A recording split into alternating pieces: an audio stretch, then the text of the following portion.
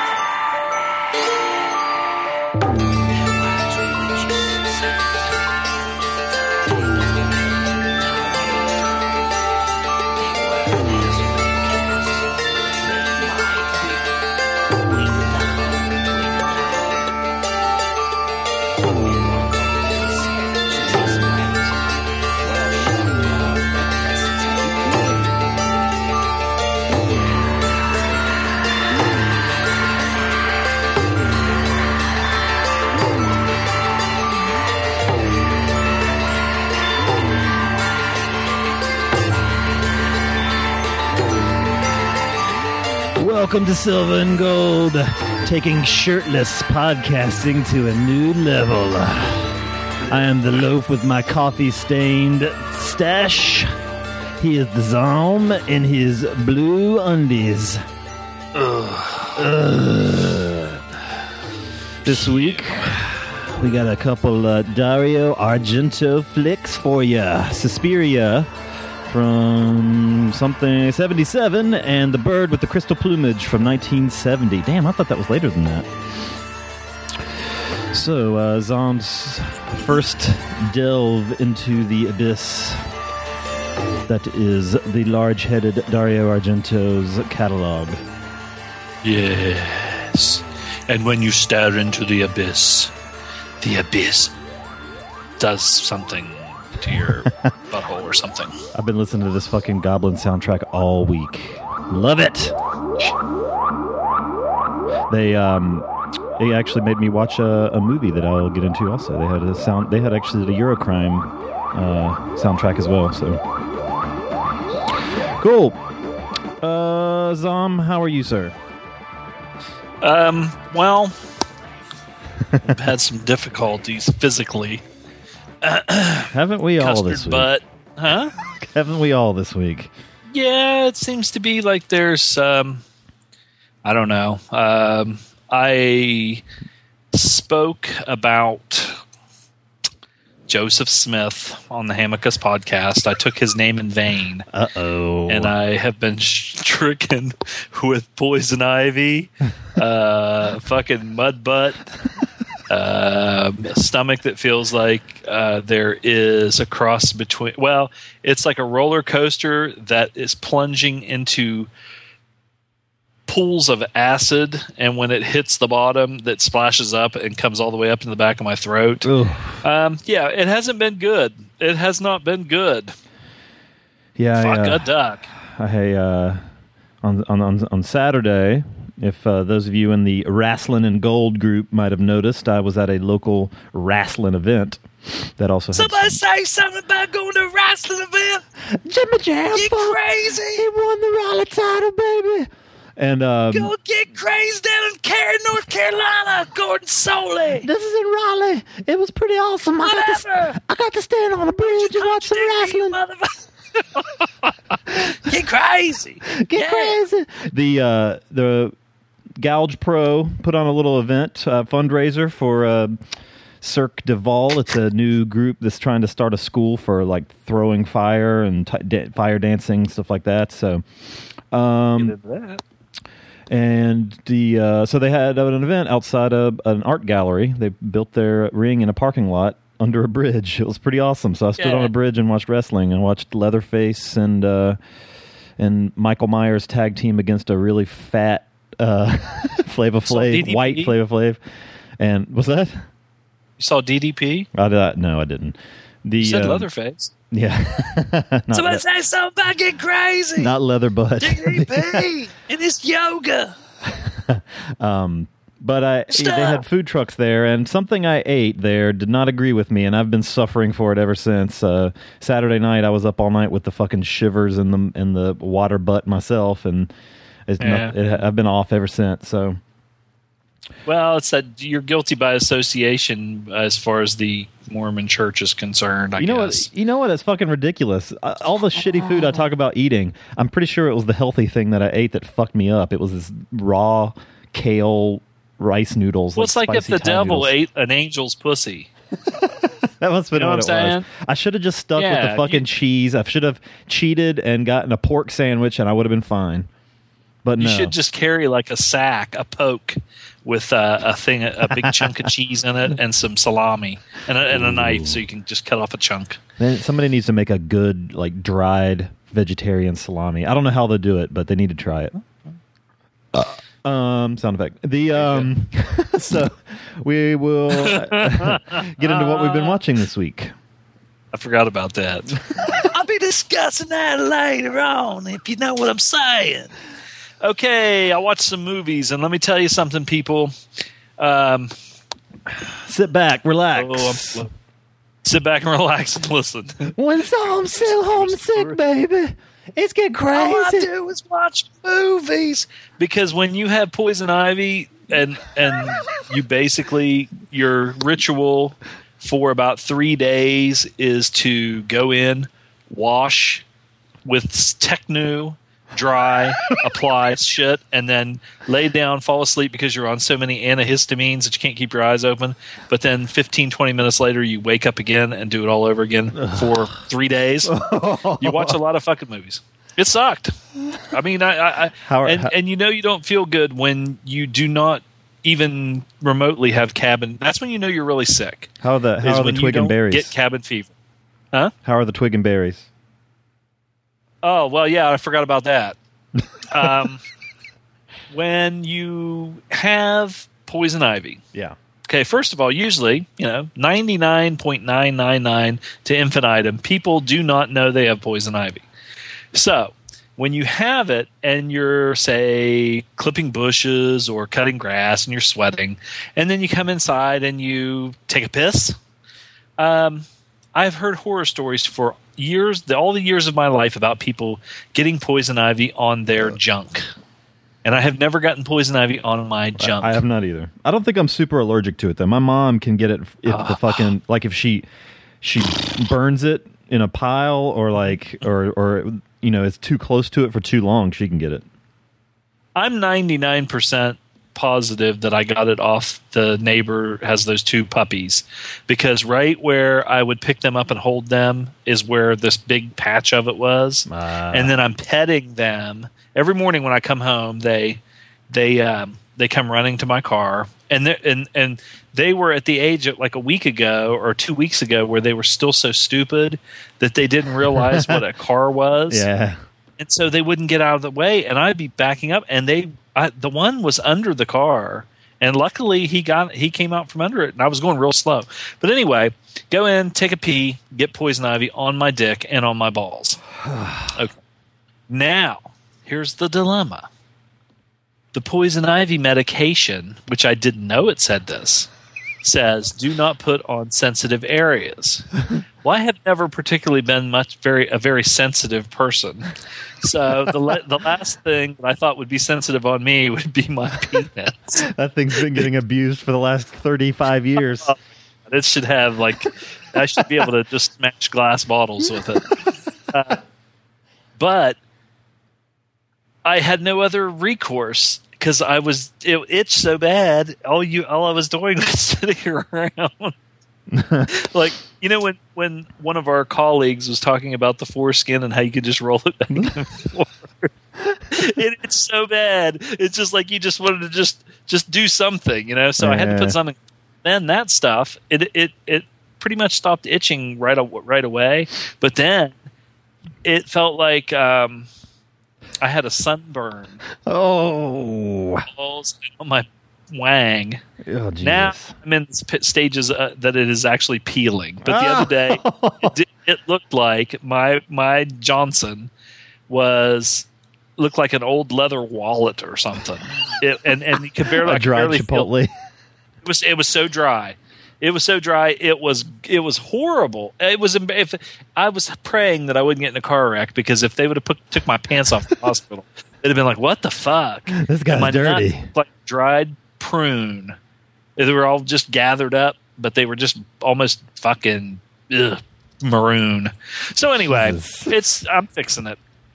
I've been putting my mom every year gets me some kind of cologne thing. Like, I never even wear cologne, but gets me like a box of, like, not Old Spice, but something like that with 2 cologne bottles, some soap and shit.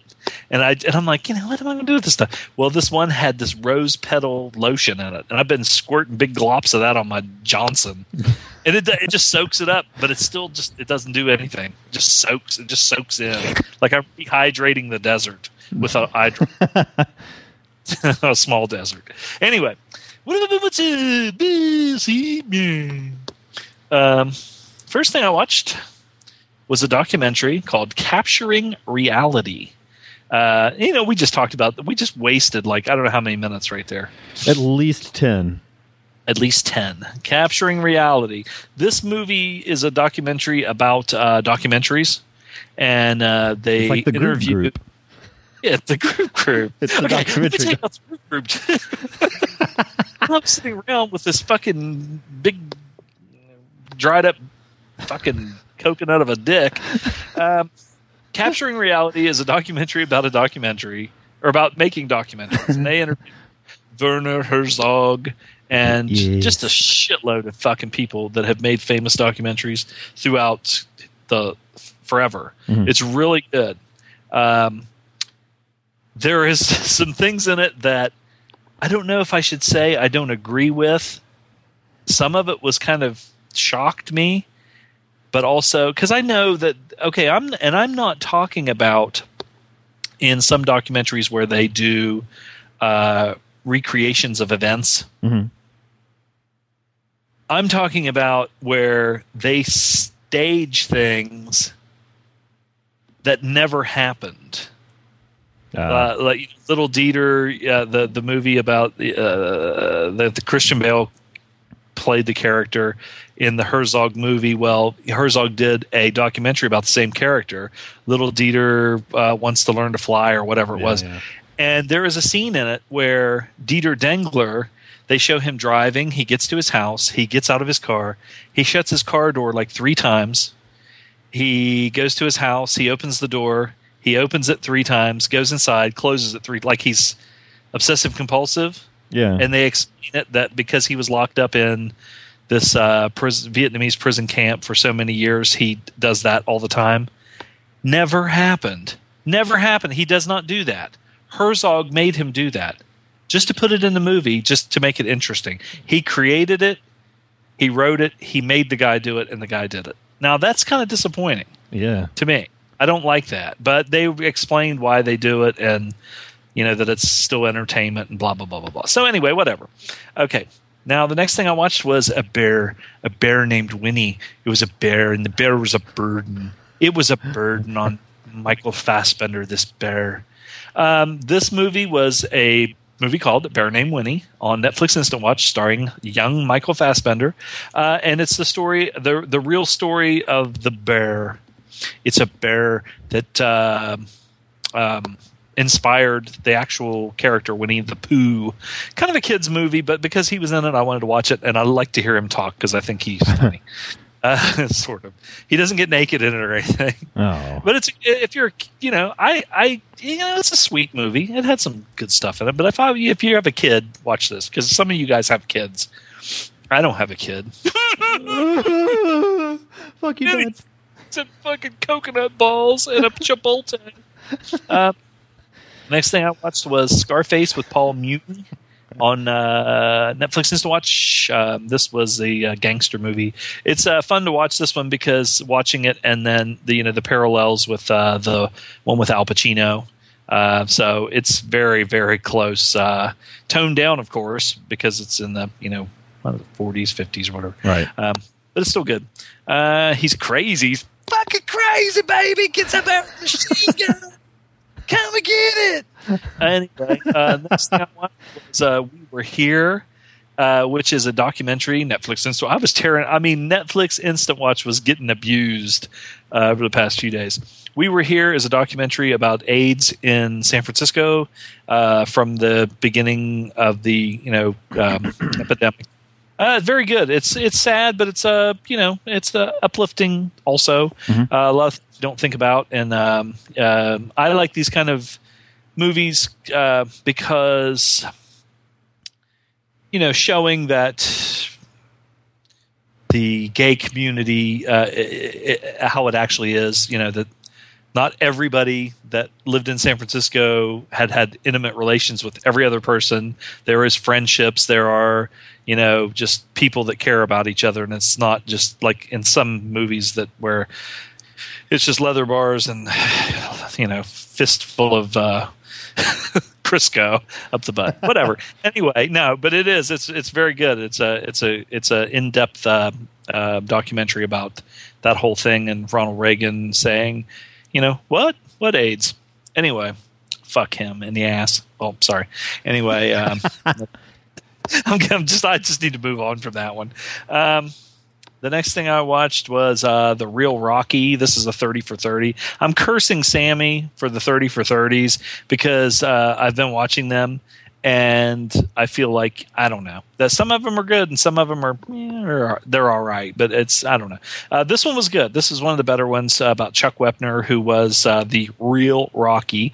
He was a boxer who got a shot at Muhammad Ali, and then Stallone kind of took his story and turned it into Rocky, turned it into $1 billion industry, and then eventually, guess what?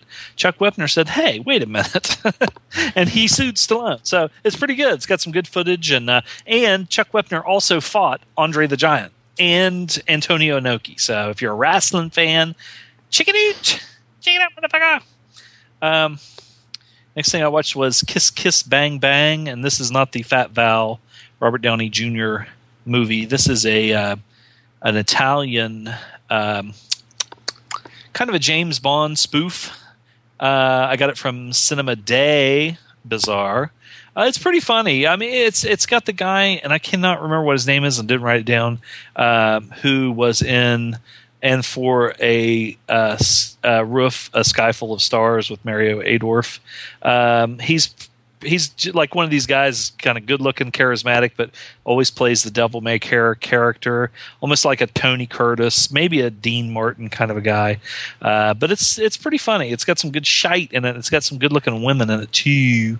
And I'm all about the ladies. I love ladies. Yeah. I'm covering for the fact that I'm looking at. It's Giuliano Gemma in Kiss Kiss Bang Bang. Giuliano Gemma. You've heard of him, right? I have. I think so.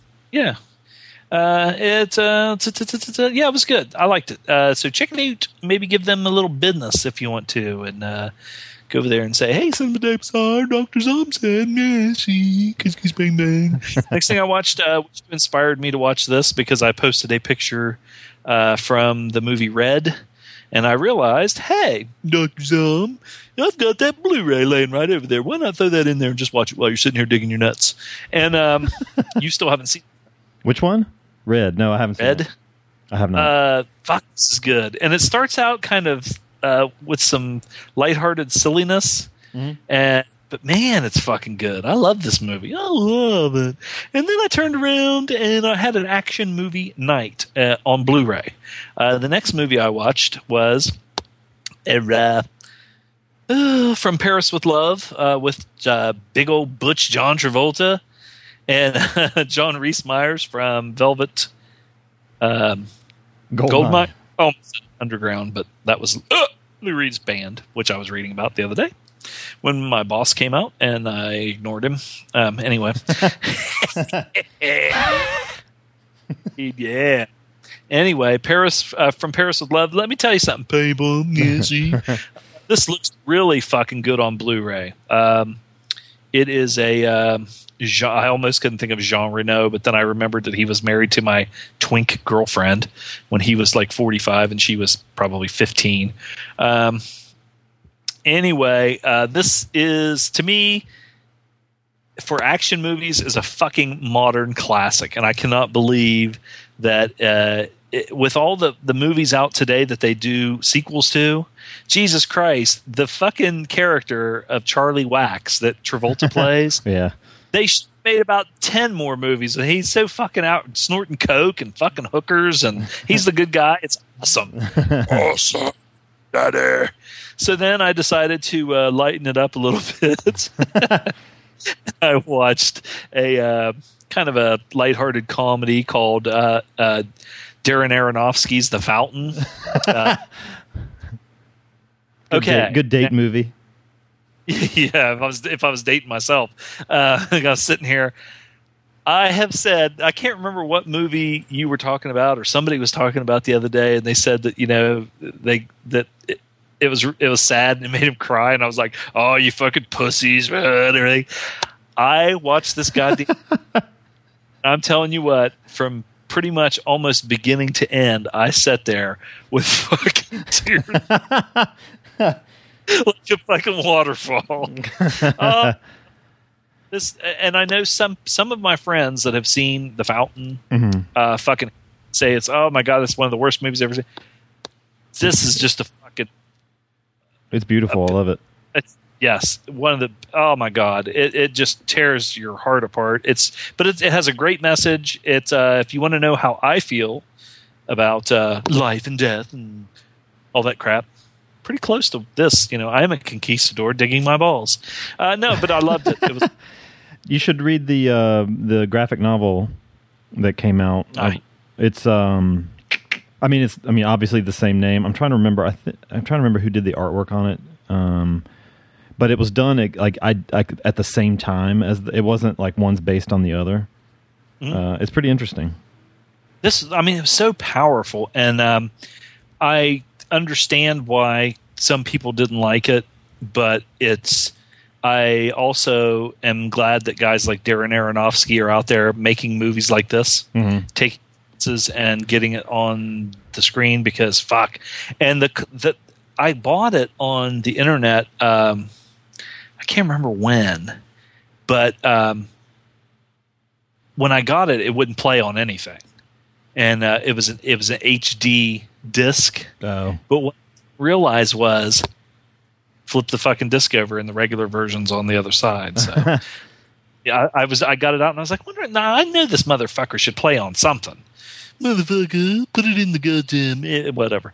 And so the next thing I watched was Each Man Keeps the Things He Loves.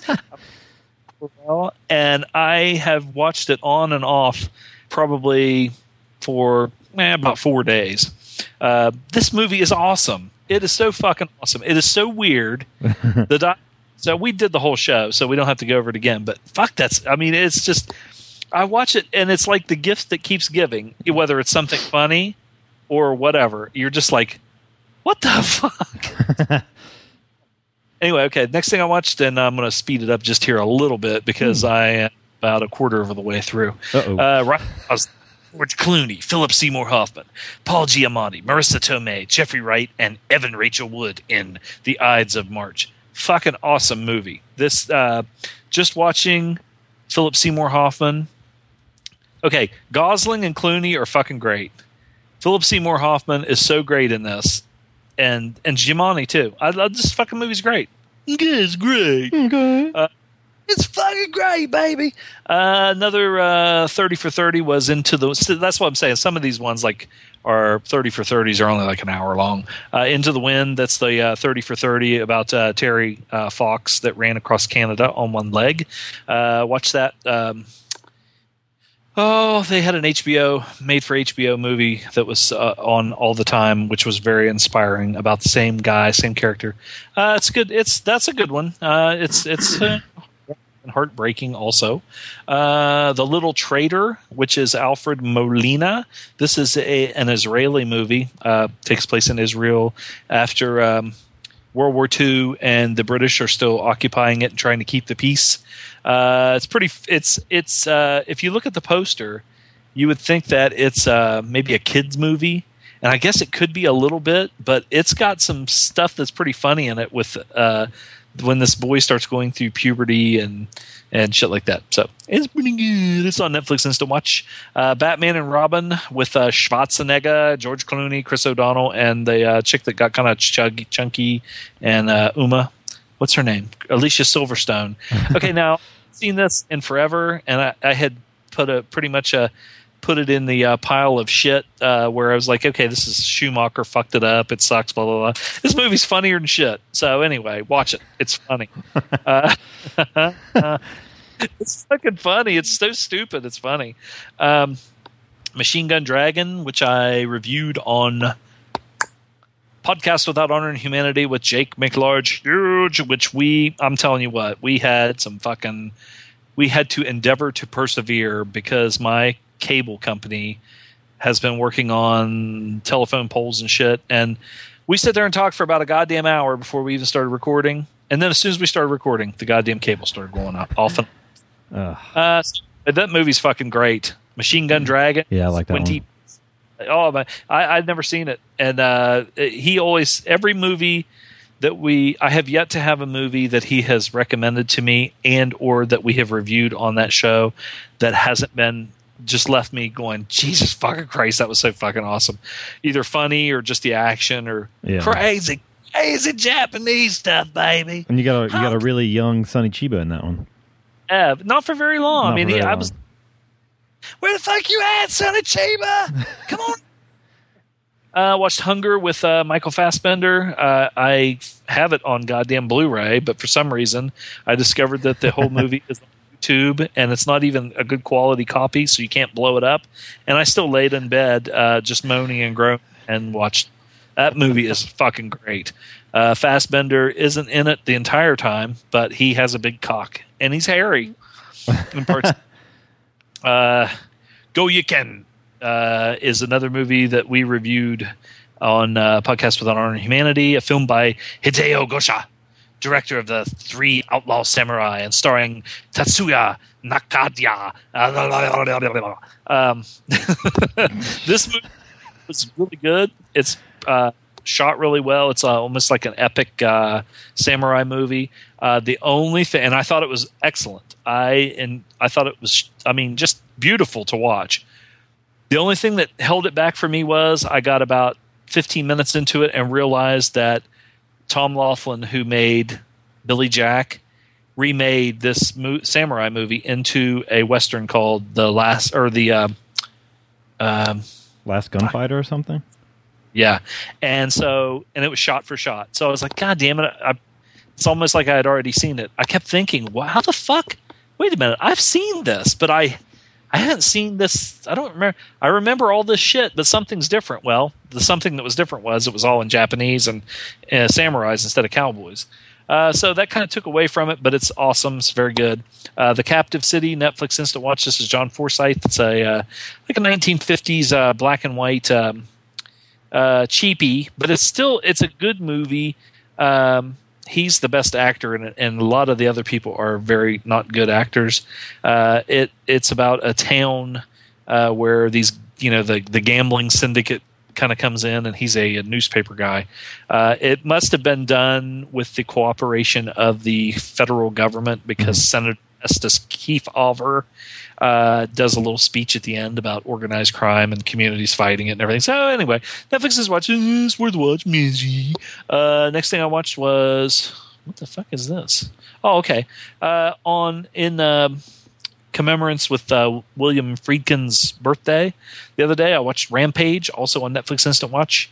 This stars Michael Biehn and Deborah Valkenburg, who is one of our, I don't know if she's saint, but she's something. And this is really good. It's not one of his best, but a lesser Friedkin is still a good Friedkin, and it's based on a true story. The whole movie is about the death penalty, about a crazy guy who got kind of serial killer. He kind of reminded me of like Richard Ramirez, the Night Stalker. So I don't know if that's who he was supposed to be or not. But and then the majority of the trial, or the majority of the movie, is him on trial, and then talking about whether they're going to put him to death and this and that. So it's good. Yeah, Netflix is much. Matter of Taste, Serving Up Paul Liebrandt is a documentary that I saw a couple years ago when I was at Myrtle Beach. It is now on Netflix Instant Watch. I thought it was really good. I'm not into cooking shows or anything like that. I just happened to see it on HBO. It's a made-for-HBO documentary. But the way it's shot and the guy himself, he's a kind of he's got charisma, kind of a compelling character, and kind of the way it's shot and everything. It's some like you want to watch it and you want to see how his life progresses and everything. Without Bias, another 30 for 30 about Len Bias doing cocaine, dropping dead. Didn't really like this one that much. I didn't really give a fuck. Just didn't do that much for me. Oh, he did cocaine. Now he's dead. Yeah. So, well, you make choices, I guess. I'm sorry for him and his family and whatever, but whatever. I just didn't think it was that good. Next thing I watched was Small Potatoes. Another 30 for 30. Who Killed the USFL? This one was pretty good. The best part about this was, the majority of it's about, or a lot of it's about Donald Trump. But there's some other people in it that. Like Burt Reynolds was behind one of the franchises, and some of the other rich guys that were behind it. But not only that, I just like seeing some of the players that played in the USFL that went on to be really good or whatever. Mm-hmm. Jim Kelly, those guys. And last thing I watched, which was right before we went on the air, is it's a documentary Netflix has to watch called The Perfect Cappuccino. Eucalyptus Pictures presents a film by Amy Ferraris. This is pretty good because this girl just she likes cappuccino. She lived in Italy, and over there, I guess they actually make good, real cappuccino. Yeah.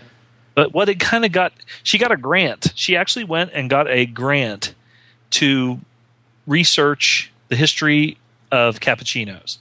So she got to go back over to Italy, go all over the place, doing this documentary about cappuccinos. But it really gets off into the whole Starbucks monopoly and phenomenon, and if that's good or bad. And it's got Reverend Billy, who was the kind of fake televangelist who fights against corporate I don't know him.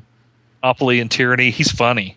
I mean, his persona is a reverend, but him and these people will go and picket, and he's got like a big pompadour, almost like a Stray Cats, like a big pompadour haircut and everything, and he acts like Jimmy Swaggart.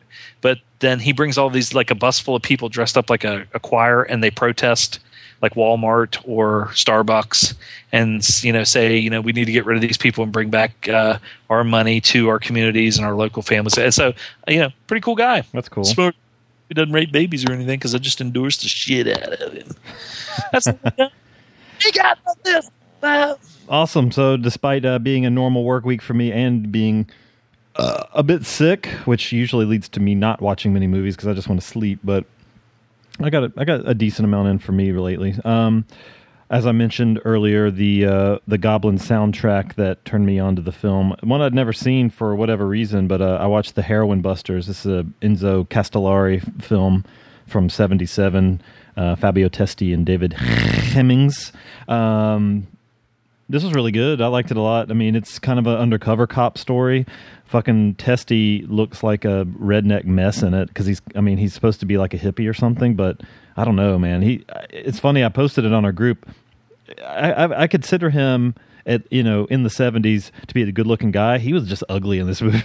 I don't know if it was just like the way they had him dressed or what, or if maybe this is like later in his career and he was just getting old, but he kind of looked busted. So, but the Goblin soundtrack for it's really good. And I was surprised to come across it. I was looking on Spotify and they for Goblin, and the Heroin Busters soundtrack is on there. So La Via della Droga, good stuff.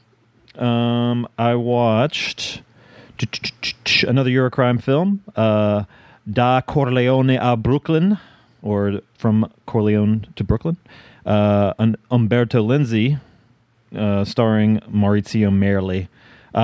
Pretty good. This is another one that's not like cop chasing the bad guy. This one is pretty cool because it's another later Eurocrime. This is 79, but it's a there's a guy already in prison, and most of the story is merely trying to get this like key witness from one place to another without him getting jacked, because he's the guy that's going to help finally get this mob boss put away.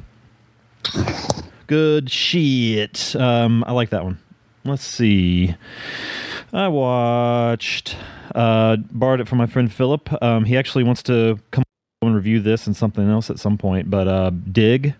This is a music documentary I quite enjoyed, a rarity for me. Spoiler alert for if we ever review it, but this is, I don't remember who directed this, but this does cover, strife inside bands. But the way it's handled, it's not a story element. Most of them do the VH1 behind the music shit where it's like, here's the beginning. Here's them doing awesome. Here's them fighting. Here's them maybe making up. This one is, here's these crazy motherfuckers that hate each other from the beginning, and here's this other group that kind of wishes they were them. So it's like, this is the story of Brian Jonestown Massacre and the Dandy Warhols. Dandy Warhols kind of made it big, especially in Europe.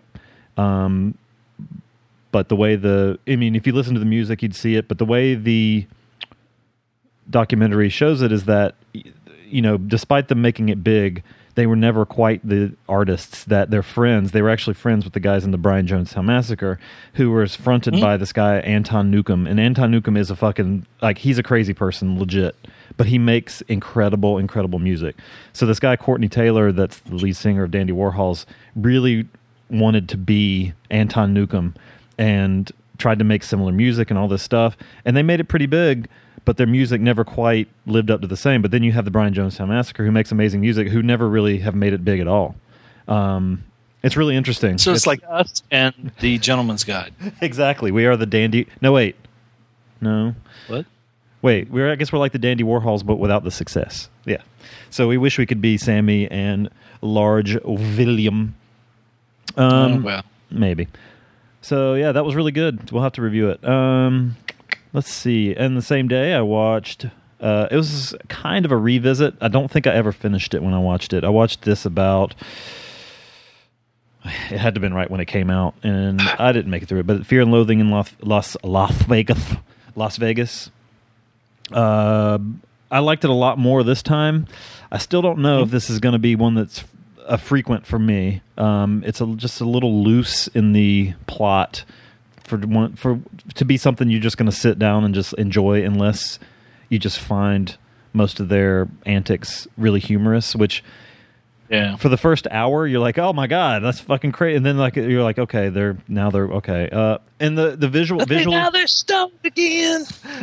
He's throwing up now, too much mescaline. Thrown up an elevator, baby, with a big Bowie knife. So Benicio del Toro was awesome though. At playing you. Everybody playing me. Everybody was great in the movie. It's just it's a hard movie to really latch onto for me for whatever reason. I liked it. I will say I finished it. That's a good sign. But well, just remember too, you posted a new picture of your new hair, and that really makes it even more like him in that movie. With his Benicio del Toro with his big old fucking gut just jiggling out the whole time in the car. That was awesome. Watched the 2 movies for the show. What? No. Oh. Uh-oh. Sound effect. I watched the Night Porter. I've never seen this one. This is on Hulu Plus. It's interesting. I kind of wanted to get some other reactions from it. I like this quite a bit. I read some old reviews, like I said, on the Facebook group from Ebert. I read the New York Times review, and they pretty much trashed this as just sleazy and kind of a mess, but with decent performances. I read when you said that. I read Ebert's review, and he reviewed it almost to me like he was reviewing Ilsa She-Wolf of the SS, right? And I didn't see that at all. I thought it was so much more. I didn't see it as disgusting because this Jewish girl and then she's having sadomasochistic sex with this SS guy, and then when they get out of the prison, they go right back to it and all this. That I thought it was more like a Stockholm syndrome thing, right? And there were so many layers that it wasn't just that; it was so much more. And that fat fuck.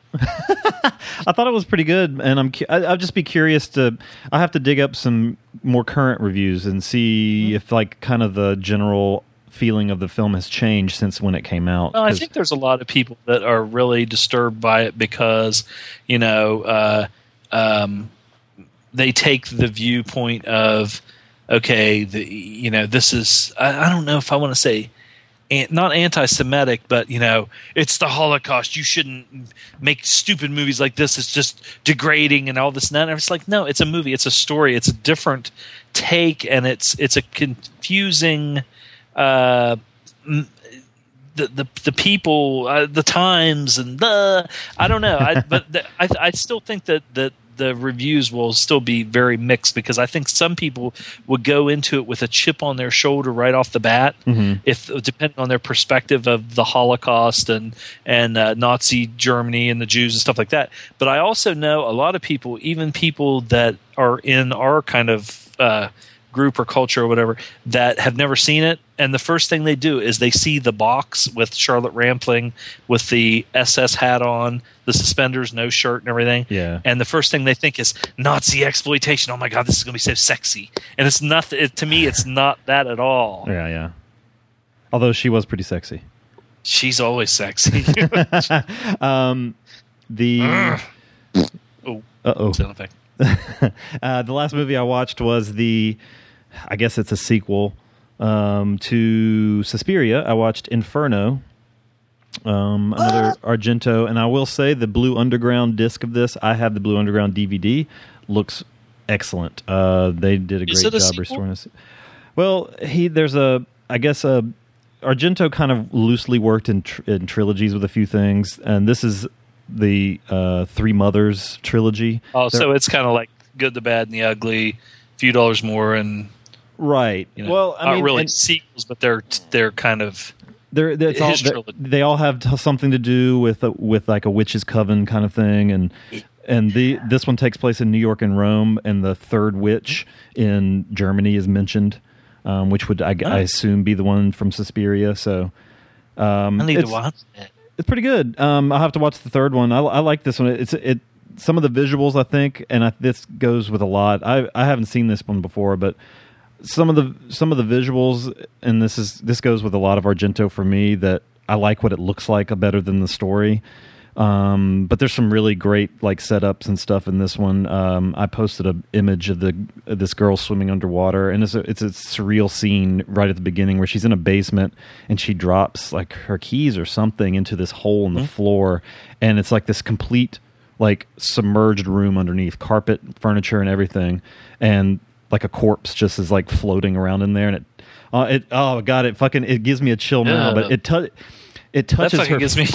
It touches her feet, like she has bare feet, and because she has to jump down in there to get her keys, and it floats up underneath her, and the head bumps up against her bare feet, and as soon as the like slimy looking head touched her foot, I was like, oh god, coffee, and then your wife started throwing up in the bathroom.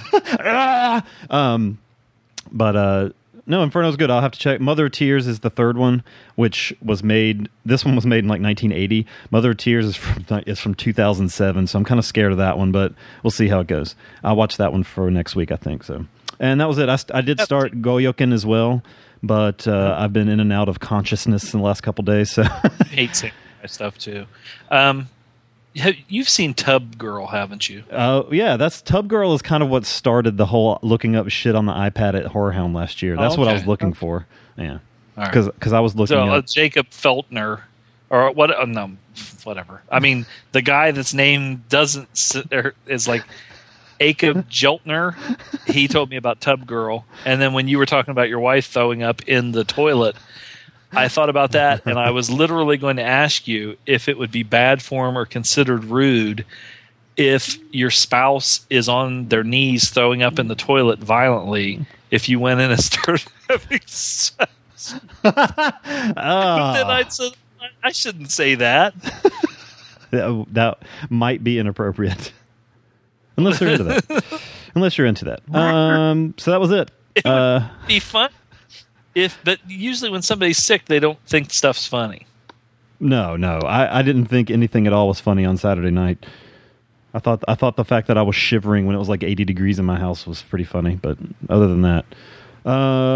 So let's take a break and come back and review. I'll just go in order here. We'll do Bird with the blah. All right, sound good? Bird with the Crystal Plumage from 1970. We'll come back and review that next. During this podcast, I've seen a lot changing in the way you feel about me and in the way I feel about you. In here, there is only one action movie being reviewed, but I guess that's better than 20 million. I guess what I'm trying to say is if I can record and you can listen, everybody can be entertained. Yo, Adrian! Action Attraction, your home for all things action. To find out more, visit metalmikey.libsyn.com or search for Action Attraction in iTunes.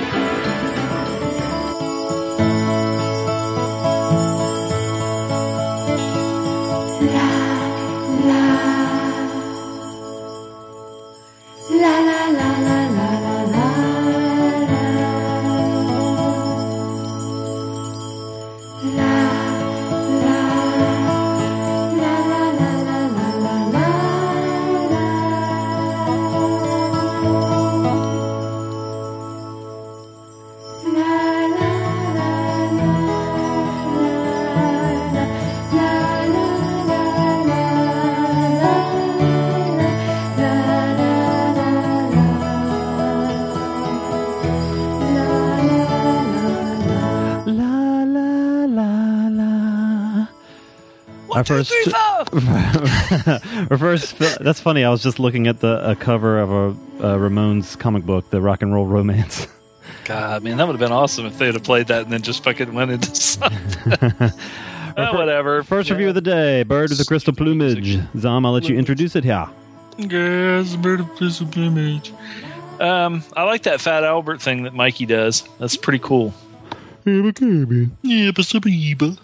A writer is stalked by a serial killer after witnessing a murder attempt on one woman's life. They didn't teach you how to read out loud in school, did they? Well, some people tried to. As we've already said, this is Dario Argento. This is his very first. This might be even his first feature film, but his first giallo. He's a crazy fucker. He a little bit. Somebody say something about get crazy. He's got a big old head. It's crazy. Big old crazy pterodactyl head. He got a head like Sauron from the X-Men. Yes, his first directorial feature-length thingamabobber. You know, this is the first of his unofficial Animals trilogy. Also, this is followed by Cat of Nine Tails, and Four Flies on Grey Velvet. I almost watched that the other day. Is Cat of Nine Tails? Does that have Thomas Milian in it? Probably not. I'm thinking of a different one. It has James Franciscus and Carl Malden. I like James Franciscus, and Carl Malden can be a magnificent bastard. I think Carl Malden is blind in that one. It's pretty good. So he doesn't even know he has a nose like a light bulb. What is this thing? The American Express card. Bird of the Crystal Plumage. Let's get through this. My stomach hurts. Okay, sorry. No, I'm just kidding.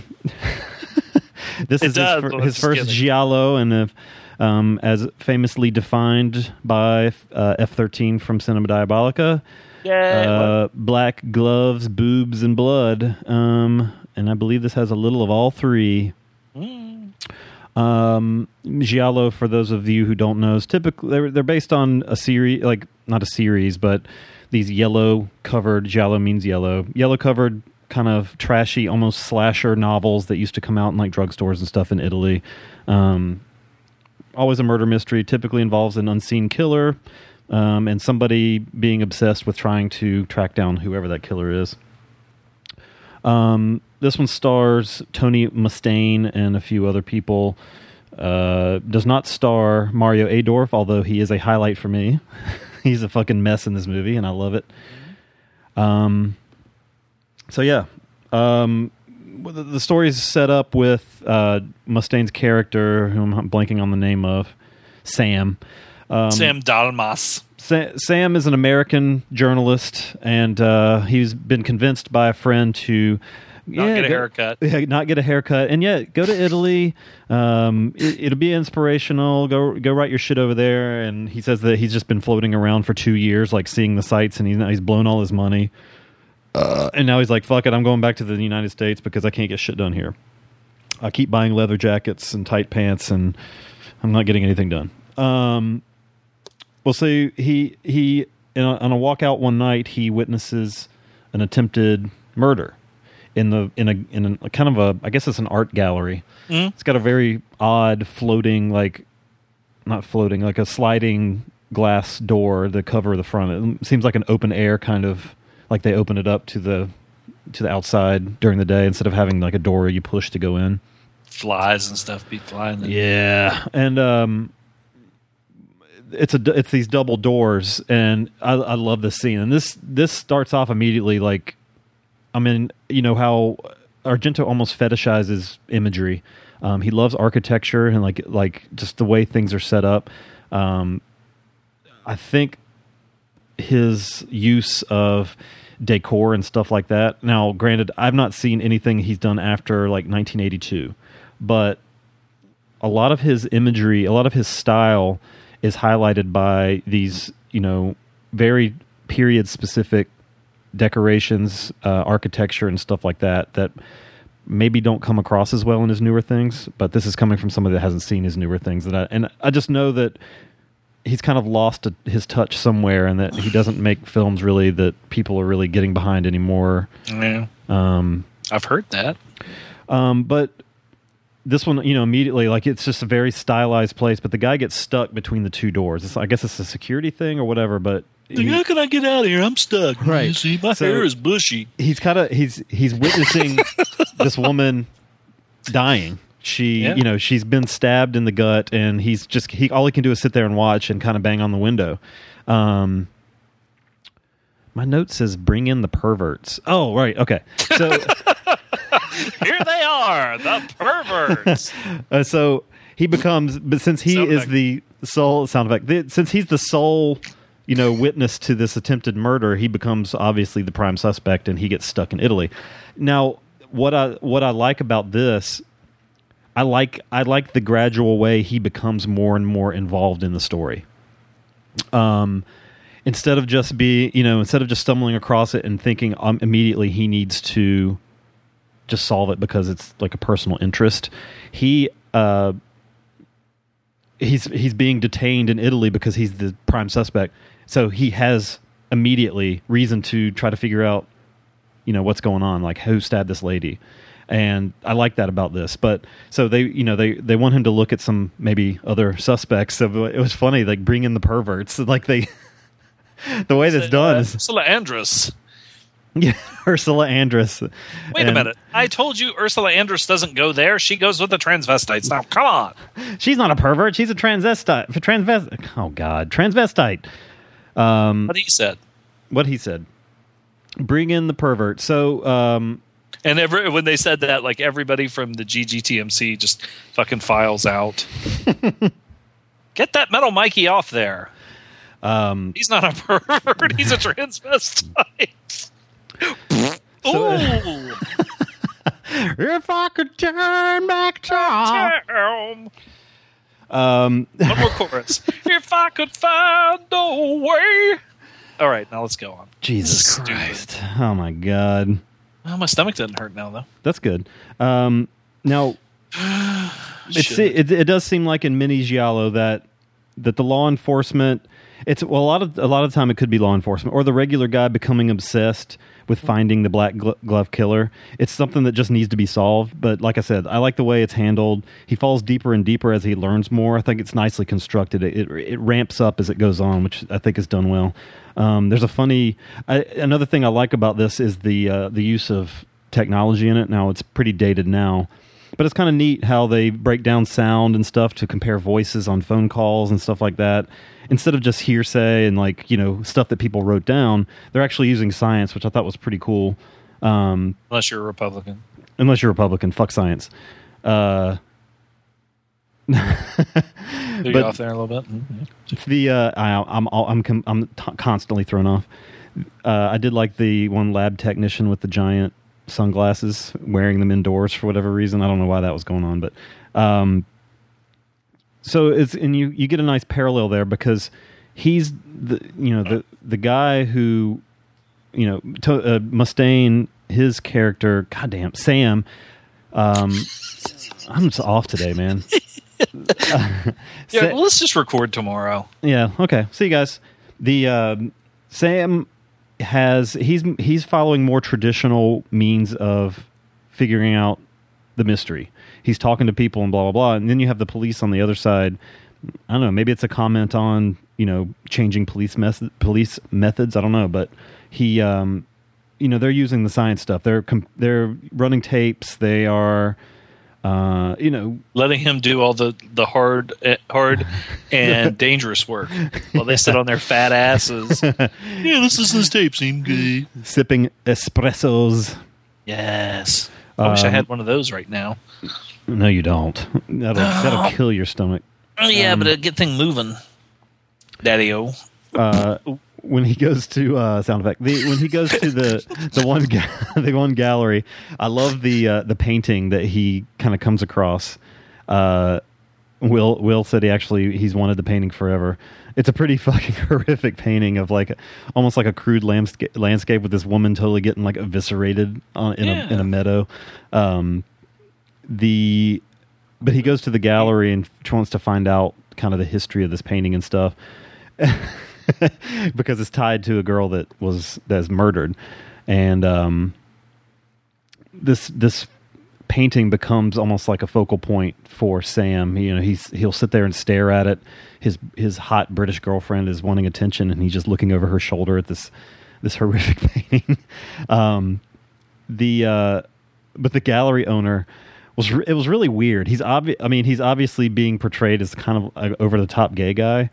And they're talking about two lesbians. And he made Musante a little bit uneasy. Did I say Mustaine earlier? Musante. Dave Mustaine too. Dave, that would be a completely different movie. Yeah, if he had his hair, that red bush of hair cut like Tony Musante with a mole on his face. He's Dave like, "Hey, Mustaine. you stay away from me, you gay man. You're making me feel uneasy." But he says, "I'm no racist, for heaven's sake," when he's talking about a girl being a lesbian. What? That was really odd.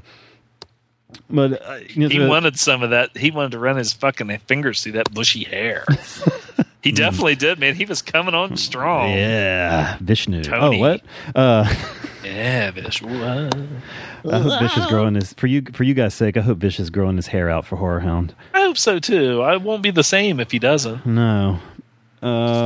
So you get the hint in this movie that Argento's really starting to play with the camera a lot, and I mentioned it earlier. This is what I appreciate most about Argento is his use of color, his use of interesting angles. His lighting is just tremendous. There's a beautiful transition between now. Sam has the black and white photo of that painting that he's looking at on his wall. There's a really beautiful transition of that painting just kind of fading into the color where it shows the actual painting itself. There's a slow zoom in and then back out. And he does that a lot in the film to show kind of sound effect, a real one though. To give highlight to thing. I mean, there's even a zoom out and in on a tape recorder when they're listening to a a phone conversation with the alleged killer. Even he does it even stylishly there, where it just slowly zooms out. We start in just on the 2 reel-to-reel tapes, and it zooms out and shows everybody sitting around it. There's the cut we watched. I think this is kind of reconstructed. There's a couple things that look like maybe they were cut out for a while. One is there's a nice stab to the coot that you get. It's just there's grainier footage there where of the killer like ripping off this girl's panties. Now this girl, woo, wow, Jesus Christ, she had this like sheer nightie thing on with her big old titties kind of showing through, and she falls down on the bed, and it's just like, and womp. that's just how she just dressed just to go to sleep by herself. I was like, she gets dolled up in fucking lingerie like that. I guess when you look that good, you know. But even in this scene, you can see Argento playing with the camera. You have a zoom in on the knife itself. I love how he always has super polished blades in his movies. There's always a scene where the guy's going to like turn the knife and it's going to like reflect light into the camera or something, and they're always super shiny. They're never like dull or anything like that. I appreciate the knife that. is an extension of Argento's penis. He has a very sharp, shiny member. He probably sits at home and, I mean, I'll just go ahead because I have comments. There's but the grainier footage, when the killer's actually thrusting the blade and whatever, and you can tell what it goes back to blood spattering on the pillow. That was the original cut of the movie. My dick looks like a turtle's neck.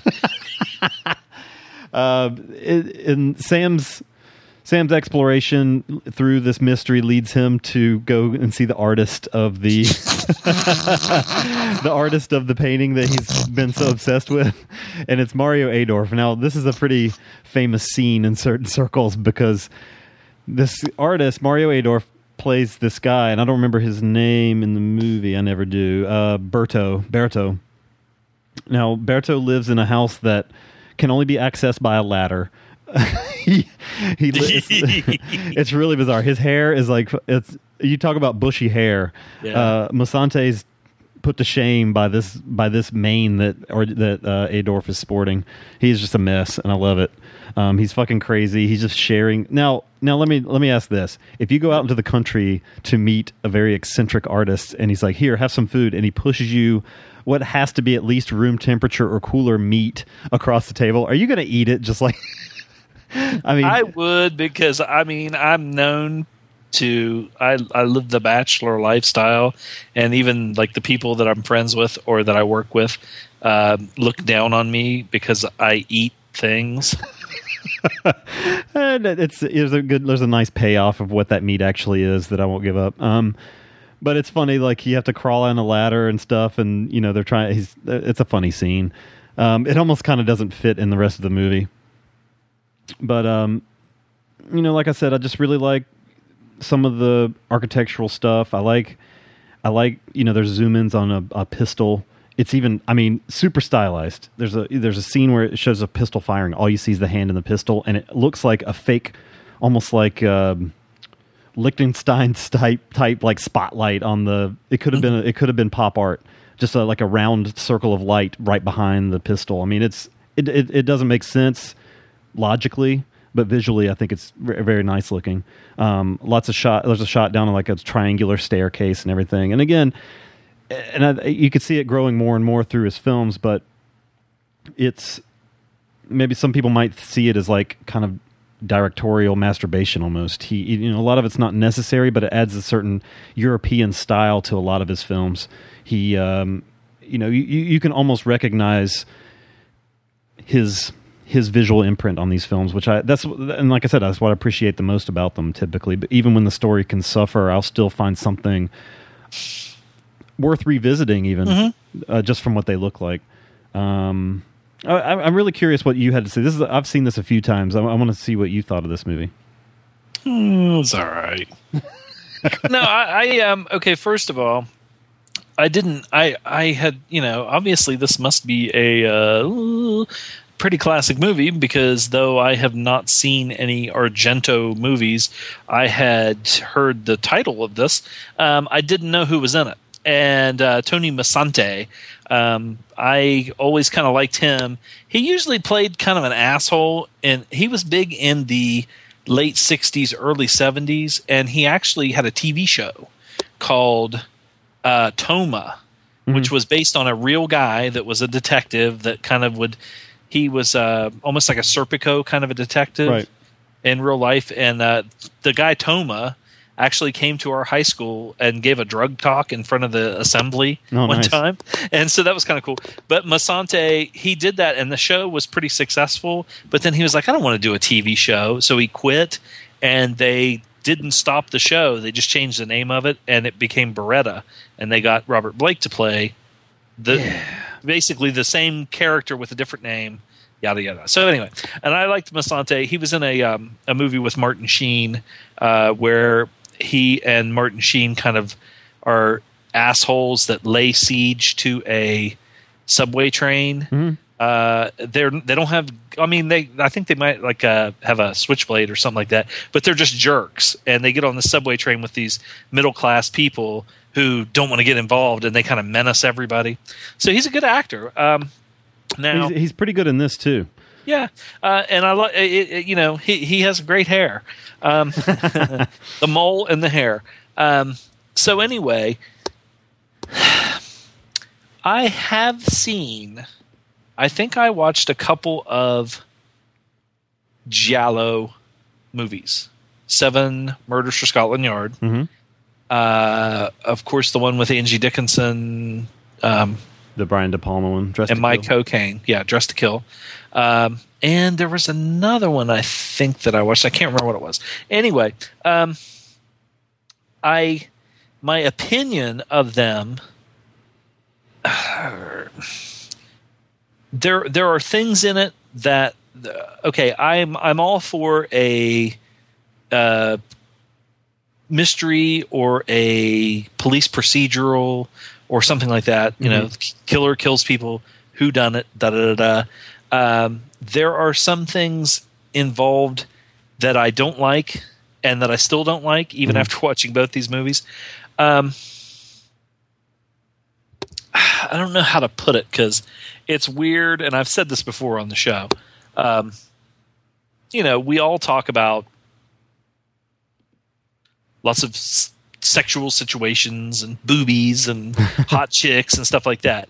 I don't know what it is about these movies in particular that just bother me.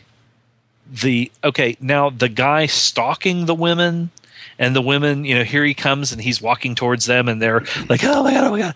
That doesn't, it's the very grotesque, very, and I think I know why they're, I say that, I think I know why he's doing it because it is very horrifying. Yeah. But I don't feel the same way. When I watch Zodiac, and in Zodiac, the part where the two people are by the lake and the Zodiac killer shows up, he ties them with their hands behind their back, and then he proceeds to stab them. No musical score, no nothing. You actually hear the sound effect of the knives and the guy he gets stabbed and it's like a delayed reaction. He's like, because it's just so horrible.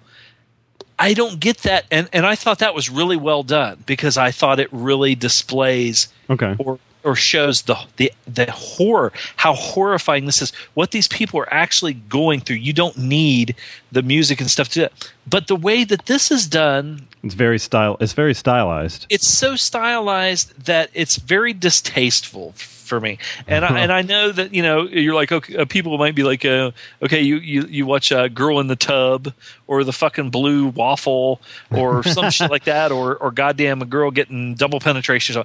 I don't know what it is. I don't think it's needed. I don't like the way it looks. It's fetishized violence. Very much so, and it's just very distasteful for me.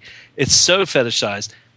when the girl, like you said, in the little teddy or the little, whatever, she's really sexy. She puts on the stuff. And I'm like, oh man, she looks good. And the guy comes in. I have no problem when he gets on top of her. No problem with that. When they show, even in like 7 Murders for Scotland Yard, that's the one thing right off the bat that I just really did not like. It really turned me off so much. Is when they show the knife going, like pushing into the skin. They show that close up. Yeah, I didn't like that in Suspiria. That I showed the famous scene with the girl on the glass window at the very beginning. I showed it to a friend of mine, and he was totally wincing with that knife going. Like you just see the arm coming, like the blade sinking in. And there were several things like that I like his visual style and everything, but there are certain things that he does that I'm like, this. It's almost just like a stunt camera work. When somebody screams and he has the camera almost in their mouth and shows like a close up of their tongue, stuff like that. It's just like too much. It's like that he didn't need that at all. There were certain things like that he didn't need. Now, there were parts of this that I know it moves the story along, and it allows the hero to be, for the movie to be what it is, for the hero to move the story along and everything, right? But that are just kind of ridiculous, like the cops letting him go do all this stuff, and encouraging him to go do all this stuff, right, and that happens a lot in these type films too. Not a stuff. But that's one thing. But the parts where Musante is dealing with the police, when he's going and investigating, when he's asking these questions, and he's going to all these different places and everything, I had no problem with any of that. The music and everything I liked.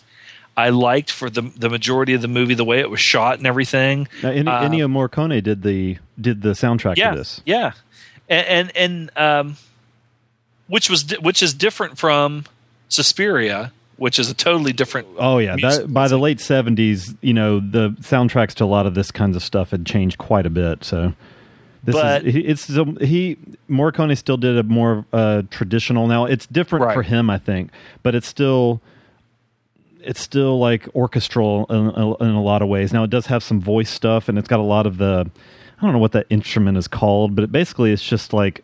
It's like a chime. It's like a row of tiny little metal bars that you kind of run your fingers through to make that jingling sound, whatever. I don't know what that thing's called, but maybe they are just chimes. But there's a lot of that in there. It's a good soundtrack. It's not like one that you're going to necessarily hear and be like, oh, that's a Morricone. What's that? It's not the kind of music you're going to put at the beginning of your podcast. Right. Right. But I thought everybody in it was pretty good. Now, of course, obviously, there's most of the characters are dubbed, and that in itself, I mean, it didn't really affect me that much. Other than there were times where it kind of seemed like you can tell it's dubbed. But a lot of the actors are speaking in English already. Yeah. So I'm curious whose voice was whose, like if it was actually them dubbing themselves or what. Mm-hmm. But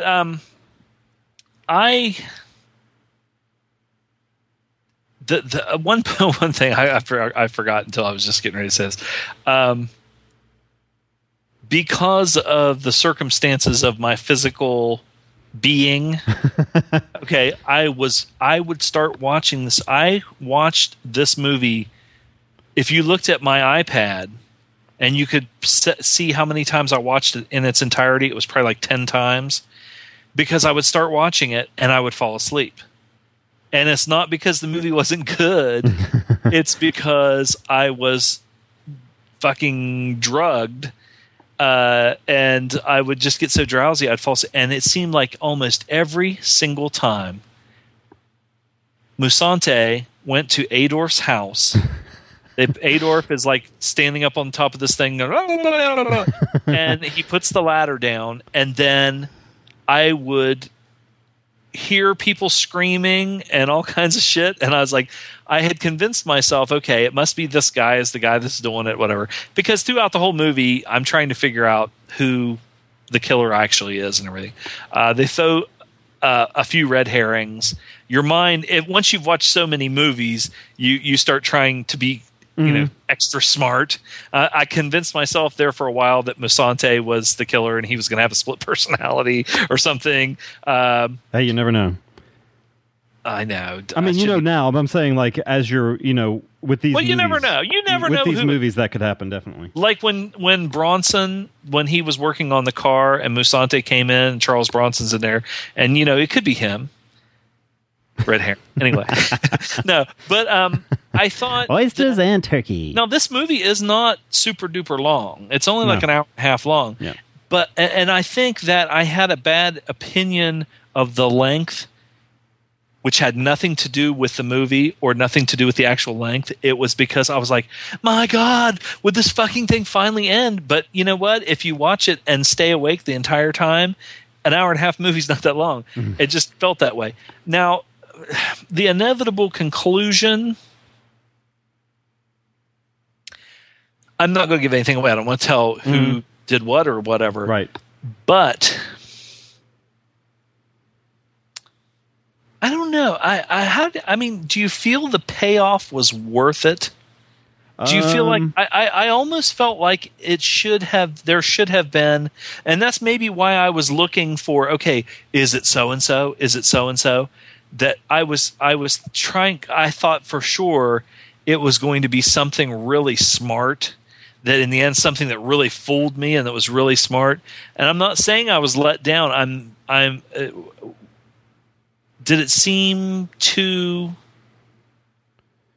simplistic or too simple? Well, in the end, honestly, for all the trying to figure out, this is typical of a lot of gialli. That's going to happen. This is based on a novel. So well, in some ways, I don't mind that because I think that sometimes when they do the old swerve, the old NWO swerve or whatever, where it ends up being something that you would never like you said, somebody who's the guy that's looking is the guy that's doing it, or it's something totally out of the blue, just done that way, just to fucking fuck with people. Yeah. I sort of almost like the fact that I don't want to say anything. It's wrapped up very cleanly. Yeah. That's not really giving away anything. Maybe that's not bad. Yeah, I mean, it ends in line with a lot of films in this genre. There are a lot of them, and whether or not the presentation of the film works for you is really going to be the selling point with most of these films, because sometimes the red herrings will lead nowhere. Sometimes, the ultimate resolution is going to be like, oh, okay, I could have figured that out. But it's like, if you don't enjoy the journey there, then the payoff doesn't really matter as much if you like how it's all just put together in the first place. Right. And I think that's that's what I take most out of this genre of film anyway. Yeah. If just about the entire the movie as a whole,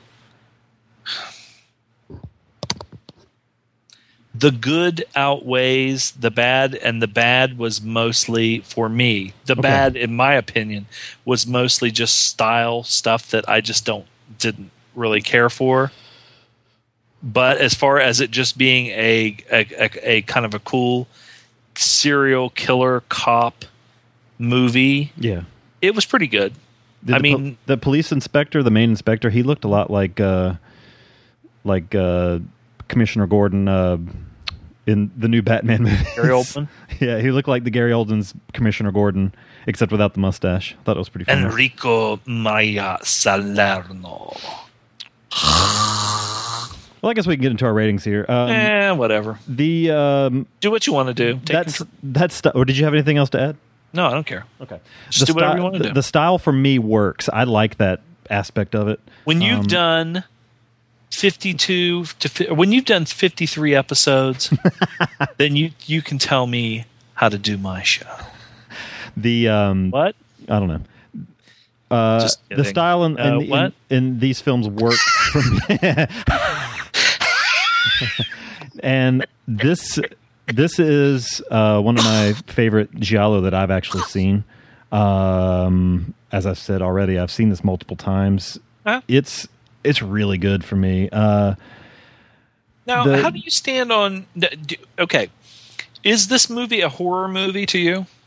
Yeah. I mean, it has horrific elements. I mean, a lot of the time when I think, and this is just how my brain works, when I think horror movie, I think something supernatural typically, right. And then like I have like a subgenre of like a slasher or something. This is a slasher, like a murder mystery almost, but it has horrific elements. I mean, you know, the razor blade scene. You know, when he has the straight razor and it's just like the girl trying to block it, and he's just like, all you hear is the and she just, you know, and you could tell that was edited too. Because I think it'd be cool to be like one of those guys that carried a straight razor around in your boot or something. Even nowadays, you know, you might get in trouble for that these days. If you didn't need to shave. Yeah, you just stop in the middle of the street and start shaving, freak people the fuck out. I give this an 8.5. You know, I think everybody's good in it. I appreciate that there's a likable lead. You know, you care about the people in it, so that's not always the case. Also with giallo, so and watch it for Mario Adorf because he's fucking hilarious and he's only in it for 5 minutes, but damn, what a 5 minutes! I did remember something else that I didn't like. Okay. There were a couple of occasions, and this is why I probably should at least take some notes. But it's hard to kind of freewheel when you're fucking sitting there reading the paper. There were several times, at least two that I can remember, and I say several, but there was at least two that were glaring when a character would say, you know, my God, I'm becoming obsessed with this. You know, it's like, do you really need to say? There was another time, I cannot remember what it was, where the character basically is standing there talking to himself and spells out everything that's going on, you really didn't need that. And I'm like, what the fuck? I mean, you know, he's looking at that picture and he's like, my God, it feels like I'm almost becoming obsessed with this whole thing. You know, I'm like, yeah, no shit, I'm watching the fucking movie. But as far as the score goes, this one 6.5. 6.5. And it's not. I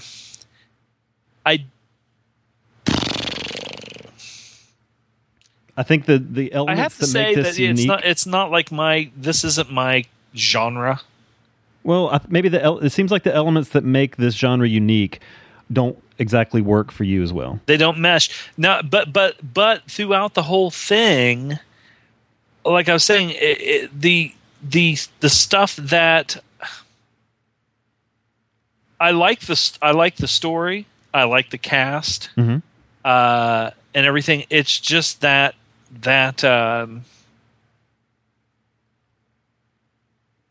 okay.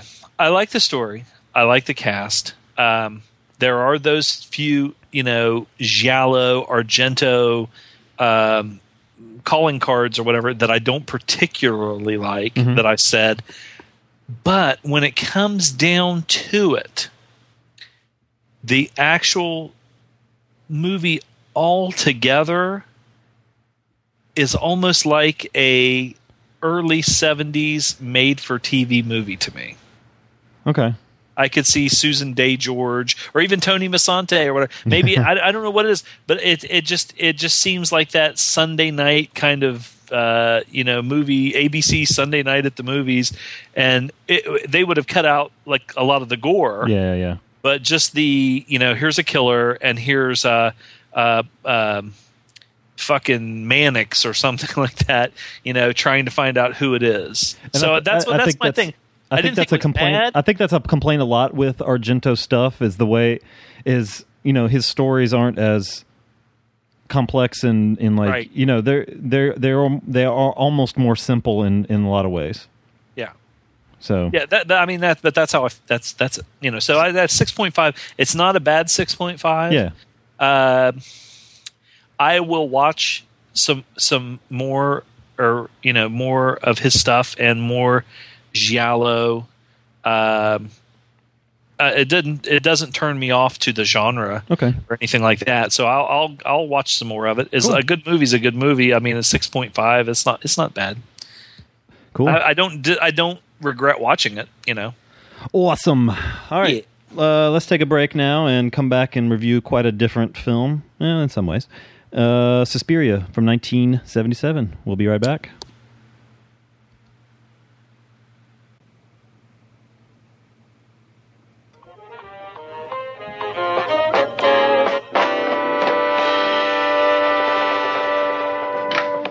Ahoy, mateys. This is KAB, Antonio Bay. Stevie Wayne here, beaming a signal across the sea. I'll be here playing music all through the witching hour.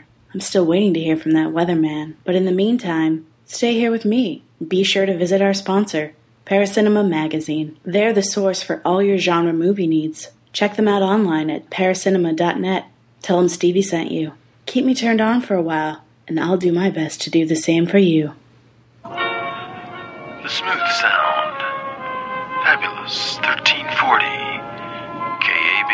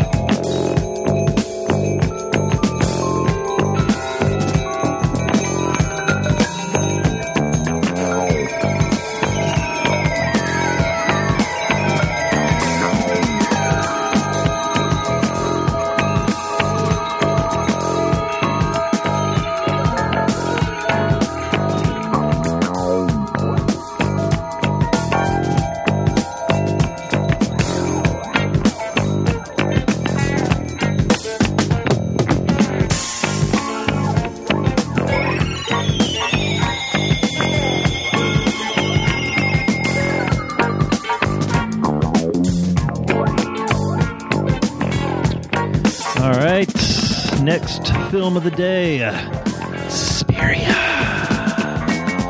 1977. Zom, I'll let you... Wait, I'm introducing this one. Sorry.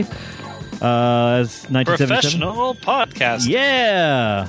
Directed by Dario Argento, once again, as we already said. A newcomer to a fancy ballet academy gradually comes to realize that the staff of the school are actually a coven of witches bent on chaos and destruction.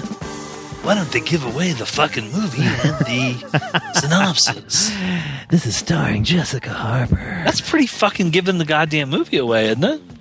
Well, again... Not you, I'm just saying. I know. Just depending on how you view it, if you what you're taking, what you want to take away from an Argento film, that might be giving away something, or I think maybe the things that are left to surprise are the better one. What it looks like. Anyway. Well, I understand. Yeah, well, okay. Yeah. So, Zom. Hey, what's up, Loaf? What did you think How you doing? of Suspiria? Okay, well, I watched this movie the other day, and I have a confession to make. No, not a confession, but this will give some insight into how I viewed this movie. Okay. Ever since I was a little kid, I have been prone to have nightmares, night terrors, sleepwalking, and shit like that. Okay, and there have been several times, not under the influence of any... Well, now... There were a few times under the influence of prescribed medical, prescriptions that were being taken legally because of a condition I had, that the side effects can cause hallucinations. And when you have hallucinations while you are wide awake and you don't feel like you're high or anything, and you see like people standing in a room or shit like that, it's fucking weird. spiders, bugs, snakes, and you're just sitting there watching TV, and okay. So the reason I'm saying this is this movie probably freaks you the fuck out at times. It is so fucking freaky, and it is so. I remember a time when I was a kid and I had like a really bad fever, and I was hallucinating and not seeing anything weird in particular, but like say my mom is in the room and I'm looking at her and she's 3 feet away, and then I blink and she's a mile away, and then she's 2 feet away, and then she's 40 feet away. I mean, just stuff like that. So weird. But now this movie, okay, you have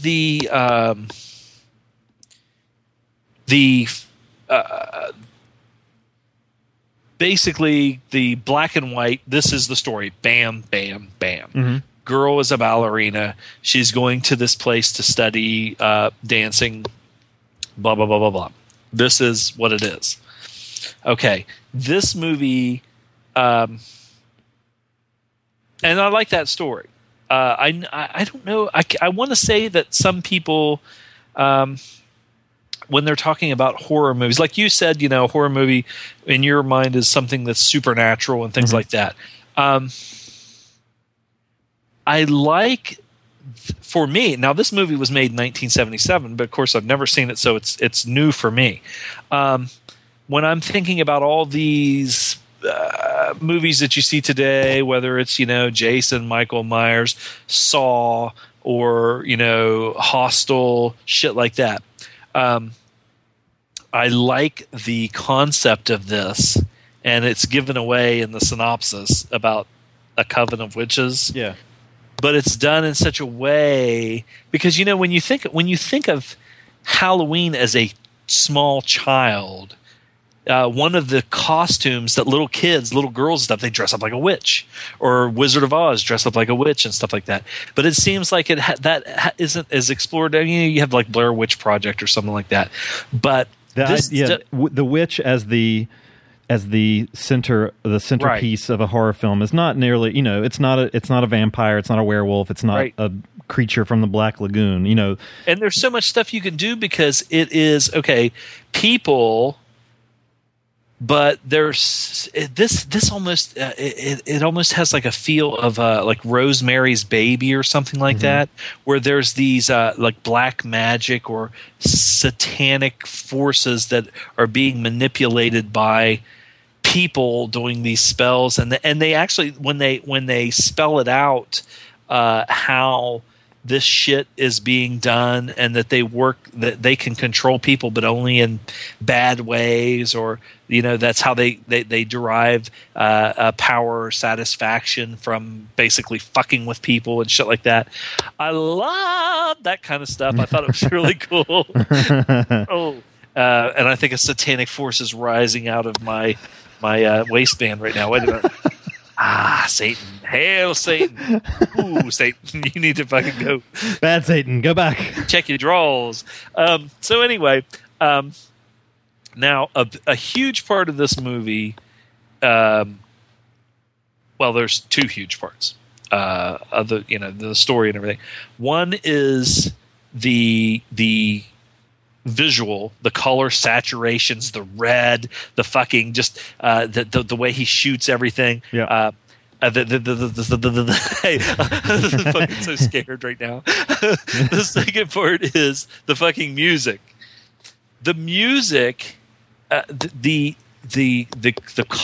red, the colors, the lighting, and everything makes everything with even to an extent, some of the outdoor exterior stuff, but definitely the indoor stuff, and the music together makes it such a nightmarish, dreamlike. Now these people are supposedly just going through this as like we're sitting here right now or whatever, but that atmosphere that it creates makes me, the viewer, it's like It's so creepy, so weird. It unnerves you. That music just fucking unnerved me.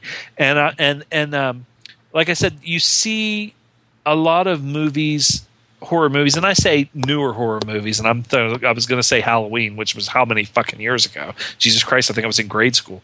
But the music to that was important. Or Friday the 13th with a cha cha cha cha. But this is so different. This is a landmark soundtrack. I have never, when I first started watching it, I was kind of like, okay, what the fuck? what the fuck is this?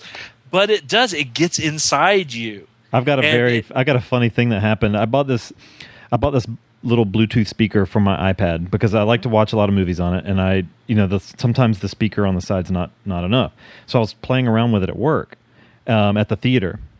My last day at the theater was Monday, and but I left the Bluetooth speaker in the office and took my iPad out into the main lobby. The owner was back on the computer doing something, and I had forgotten the speaker there. So I started playing the beginning of Suspiria, and I was like, "Why the fuck why is there no audio? I don't understand what's going on." And I was like, "Oh shit, I have the Bluetooth on." And I went back there, and he's like, "This thing started making these very odd noises." This is right at the beginning where all you see is the text, all you see is the credits, and it's like, was that the owner of the theater? Yeah. He had no idea. I can't wait to get rid of this fucking guy. Oh my god, it was fucking hilarious. I was like, "Oh, sorry about that." Sorry, man. Are you fucking with me? Are you fucking with me? You're quitting and now you're fucking with me? Are you fucking with me? Okay, anyway. Sorry, music. Goblin. Okay, well, now, putting all that aside for a few seconds, the cast and everything, it was almost like the cast of I don't know, like a cross between Carrie and Nancy Drew or something like that, because the girls are all like 1970s kind of teen girls, and some of them, okay, now I'm sure it was cast however, but I mean as far as they're learning ballet, and some of them, when you think of legitimate ballet, legitimate women that are studying to be ballerinas or whatever, you watch like Black Swan or something like that, and they're these super petite girls. These look more like girls from a 70s sorority movie or something, which is fine, because I want to see some stuff. Interestingly, Argento originally wanted to make this a school for young girls, like 12-year-olds, and his dad, the funder and the producer of this film as well, was like, you can't have 12-year-olds getting slashed up, and that would have been fucking awesome. I would love to see the remake use actual younger girls. Yeah, I think that would be cool. So that's kind of, and well, this is the guy that fucking shot his own daughter, nude and all this kind of shit for movies. So, which is whatever, she's hairy and kind of, a little bit kind of rough around the edges. She, whatever. It's one of those movies that the main character, I wouldn't say is oblivious, because I guess to her, to anybody, when you go to a new surroundings, to a totally, whether it's a different country or whatever, and you go somewhere and everybody is different, everybody is new, you're automatically you're going to be on edge a little bit anyway, because everything's going to seem strange. Yeah. But you're going to, because you're there to do what you're there to do, you're going to put on the happy face and go along to get along, even though there's a giant that had all his teeth pulled and is uglier than shit, weirdo guy, and and it's like, this is so and so. He had all of his teeth pulled. He had gingivitis, and he's like a goddamn, like almost like fucking a cross between Frankenstein and El Gigante or something like that. And she's like, "Oh, hi, how are you?" It's like, wait a minute. If I walked in there and here's this woman who's a cross between Ilsa She-Wolf of the SS with her hair in a bun, and she's got this fucking this kind of not Cro-Magnon, but the strange looking dude. I would think things were kind of weird, but anyway, it's almost like the ghost story where it's like, get out, and they're like, hey, what was that? The wind? That must be wind. Will die. That's some weird sounding wind. Get the fuck out, motherfucker. And, you have that uneasiness, and it's mixed in with just stupid, girlish bitchiness, and the kind of clicky stuff where this one doesn't like this one and this one doesn't like that one and everything, and that's mixed in. But then strange things happening there and everything. This one did have it had some of the giallo slasher stuff, especially at the beginning. At the very beginning, but at the very beginning when that was happening, I was like, oh, okay, this is going to be that. This is going to be what I had seen before. Whatever. It's done much more in, as far as at the beginning, almost like a supernatural kind of a thing. Because I was like, okay, what the fuck? What is this? But then it kind of leaves that behind, because at first, when you first see the first victim or whatever, and the glass and all that shit, and the whatever, I thought it was just going to be, okay, there's this slasher killer gonna stick the knife up against the fucking fat on their stomach and push it in. You're gonna see the knife go in and all stuff. But then it just kind of leaves that, because this is more of a spiritual, more of a occult thing, and most of it after that is more creepy, weird shit that just unnerves you. And the main girl is going through this and she's trying to figure out eventually what's going on. And I like the I don't want to say the conclusion, but when they do the reveal and they tell kind of like the backstory of what this is and what's happening and what's going on, and you need to do this or do that or whatever. I liked all that. I thought that was really good, as in comparison to Bird with the Crystal Plumage, like I said, which was a pretty simple kind of whodunit or who is doing it. Right. Serial killer, just normal people thing. But this movie is all about the style. Yeah. I shouldn't say all about, because I did like the story way more. I thought it was a lot more interesting. I thought the strange, weird, it was cast really well, because all the bit characters, as far as the people that were supposed to be kind of a little bit weird or a little bit off, or that would make you feel a little uneasy in whatever way, they were good. They worked. The girls, there wasn't anybody in there that was super fuckable. Like, no. Well, there was the one girl who had the crazy fucking apartment with like the black and white striped wallpaper. Yeah, she was pretty hot. She had dark hair that she would keep up a lot. She was real bitchy. Any girl that's real bitchy is just ultimate. You're just drawn to them.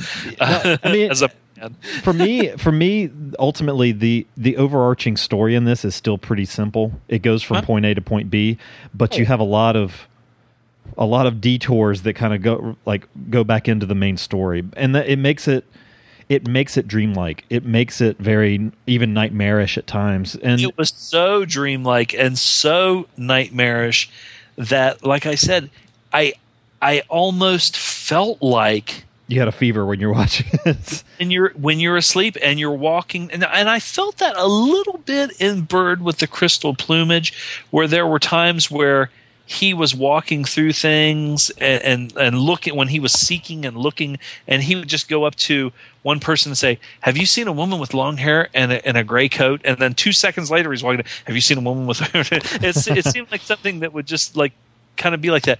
But in this one, it literally made me feel that. Mm-hmm. I've never seen a combination of in a movie.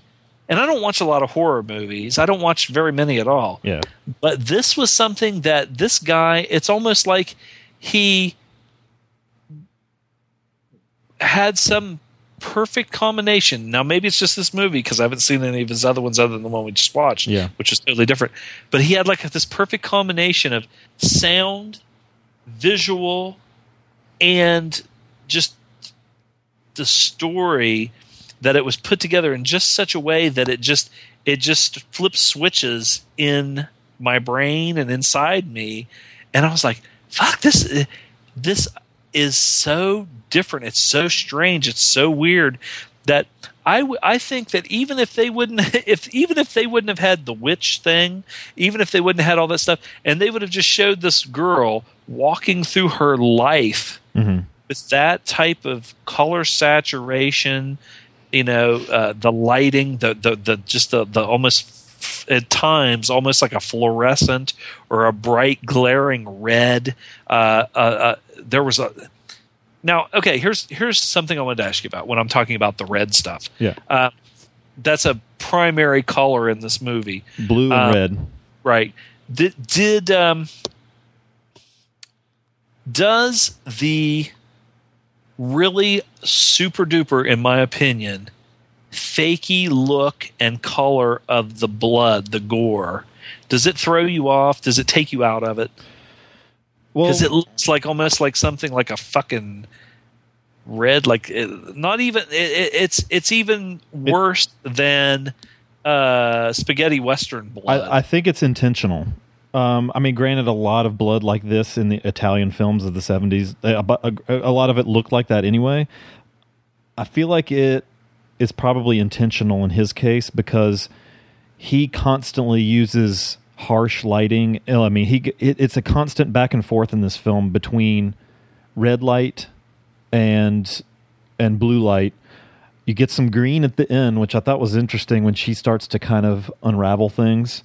Everything's kind of illuminated green. And then occasionally you'll get natural lighting. Right.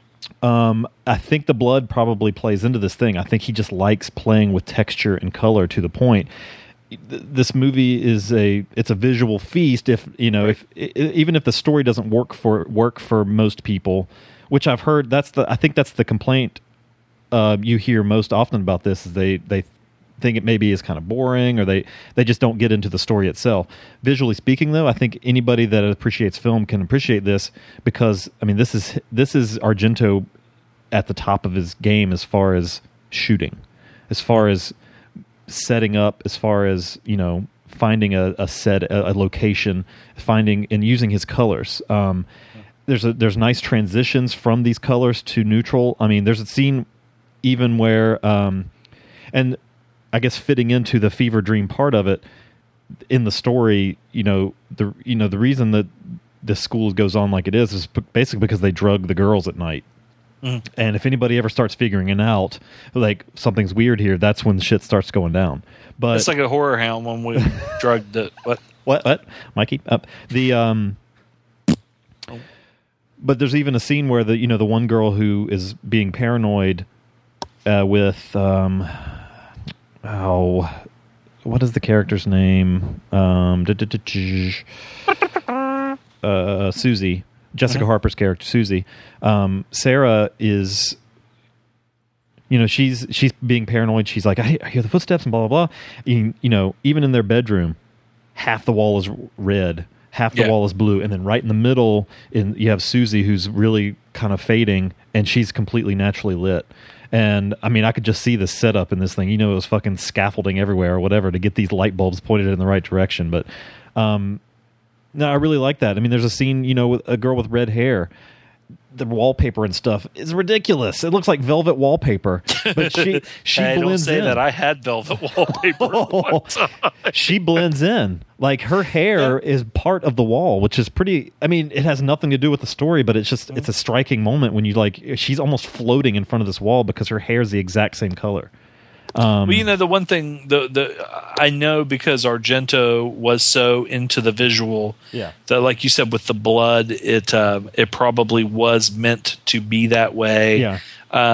The one thing that as far as asking about that, because like we were talking about, say in spaghetti westerns or in some Eurocrime movies of the mid to late 60s, 70s, the blood always looked an unnatural, fluorescent, bright red, is because I listened to this guy is like one of Sam Urai's, one of his close personal friends, Tom Savini. I actually listened to an interview with him, and he was actually talking about making blood for the movies and making blood that looked real, and how that for years they never got it right. And he said the reason that they didn't get it right was to the eye, when you were shooting with, say, a certain kind of camera or a certain kind of light, while they were standing there making a movie and you're looking at this, it looks like real blood. It looks perfect. It looks like regular blood. But then when it's shot with that camera, with that lighting and those circumstances, it comes out a different color. And so he was saying that, like, I think it was green. He said people don't understand that, if it's just red, then it comes off looking really fakey. And I thought it was adding a certain amount of green to it. Then when it comes off on film, on camera, it looks a lot more. It looks very real. And he knows what he's talking about. I saw him freeze up a couple guys at Horror Hound Weekend who kind of, you know how people, they get on, they call it, Jake and I were talking about the dick wagon. A big wagon full of dicks, and the urban dictionary, the dick wagon is somebody who talks shit about everybody, including their friends and their girlfriends. But then when they face the Savini in his fucking whatever, anyway, they start hearing that music, that Argento music and that lighting, and they see Savini coming through the crowd in his wife beater and his muscles and his black fucking hair and his 5'3" stature. Yeah, well, there's that too. But this movie is just fucking Pat Hingle. Isn't that a real guy's name? I think so. That's the name of somebody in the character, but that's like a real actor's name. But it's a woman in this movie. Yeah, there is one particular scene. Of course, it's the grand finale, and I'm not going to give away what happens. Oh, Pat Hingle also played Commissioner Gordon. Yes, that's Pat Hingle. Yes, I was going to say I knew there was an actor, an old actor named Pat Hingle. So that's pretty cool. Yeah, see, we like to keep everything with fucking linear stuff. Yeah. Another nightmarish thing that seems like something out of a nightmare is when it's coming to the conclusion, and it's almost like it was almost like The Shining or something, like The Maze, where she's in that same house, that same building. You're in a dream and you're in the house, you're in the building, and you're going through doors, but it's almost like you're getting lost in a maze of not a maze of corridors. This corridor, it seemed like there was all these false walls and doors that she was going through, and she could hear them as she's getting closer and closer, and they're having this meeting and shit. And then I'm telling you what, there was this one part at the end where they pretty much explained beforehand, okay, this is goddamn a bunch of fucking this and this and this is what's going on, and it's being controlled by whatever and everything. And of course you have some horrific corpse things. You have some horrific special effects where she finds people who are, that's the giallo thing, I guess, where, you know, the gore, the blood, somebody's been mutilated or whatever. But there was one part that I did not expect. And I was watching it, and then this person appears, and I'm like, Jesus fucking Christ. It was great. I mean, I like I said, I don't like horror, but I mean, it was just, I liked this type of horror. It was intelligent. It was artistic. It was done really well. It didn't really. There was nothing in it that there wasn't like jump scares that made me jump. There wasn't, especially at this day and age. This is not a movie that's going to like scare a lot of people. It's more about the mood of it. Yeah, it wasn't like that. It wasn't like anything where I was like, oh my God, or anything, you know, or oh my God, something's gonna, and then a fucking cat jumps out, or, you know, he knocks over a lamp or whatever. Yeah. It wasn't anything like that at all. So I think that that some people that have never seen this, that like modern horror, this is a whole different can of worms. And I could see where some people might watch this and be like, well, that's not that big of a deal. What that wasn't even scary. What the hell? That's not that big of a deal. I don't know. It's just, I'll tell you how closely tied the look of this movie is to the success of it. There, I think Anchor Bay, I'm not sure. The first time I saw this film, it was a cropped print, you know, 4:3, and it was super muddy, and I fucking hated it. Yeah. It's with the visuals, this becomes a completely different experience. If you cannot see a nice print, a nice widescreen, nicely colored print of this, wait until you can, because it could ruin you on it. Like the first time I got the DVD from Netflix. Netflix has that DVD that sucks ass. Blue Underground has put out one that's definitely worth it if you're interested at all. Because they did a fantastic job with recreating the visual style of it, and they're so closely tied together that it can almost ruin it for you. It's a piece of shit, that the one from Netflix, and I wish they would just get rid of it. Honestly, I would, and I might, you know, I would seek this out on Blu-ray or whatever and get a copy of it. I think it would be fun to watch. You know, a really good Blu-ray. And that's saying something, considering that it's probably the. Now, I think I own The Exorcist, and I think it might be on VHS. Yeah. And I don't know if I have Chainsaw or not. I'm not sure. I did. No, I bought it, and then it went with the cunt. So it got broken, but it went with it. I got it for her, and then I cut it in pieces or tore it up, and then gave it to her, and all her other stuff that was cut up in pieces and put in trash bags and given back to her. So anyway, it went with. It's saying something that someone who does not like.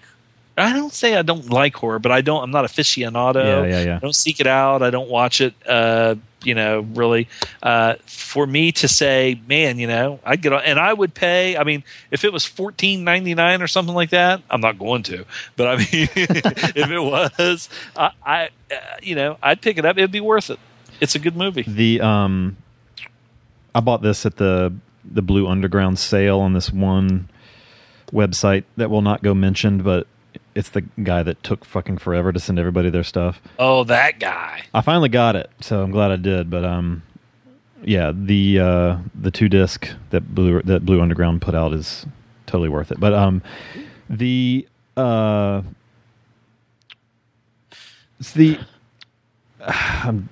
trying to figure out what else to add. Even right off the bat, Argento's using red light. You know, if you were to be in an airport and you had fucking like red light bulbs underlighting your face and stuff, you'd be like, "What the fuck is wrong with this place?" But you know, it's kind of natural. There were several times when that was going on. I was like, okay, they would be walking through someplace, and I would be, if I was in a restaurant, or as soon as you said that, I know exactly. You'd be like, "What the fuck kind of place is this?" You know, but, I just came in to take a shit, and the toilets are white, but they all look red and blue. There's neon red blood. You know, like I said, the velvet wallpaper. Now, even the cab ride that Susie takes to the school. I love that scene when she's riding down the street, down that long like road with all the trees, and she just sees that random girl just fucking like sprinting through the forest. She had an umbrella. That's what I want to know. I guess she wasn't. I don't know. It was raining, motherfucker. It was raining, pouring. Yeah. And that would have been some good nipples. I mean, there was some. I think, wasn't there?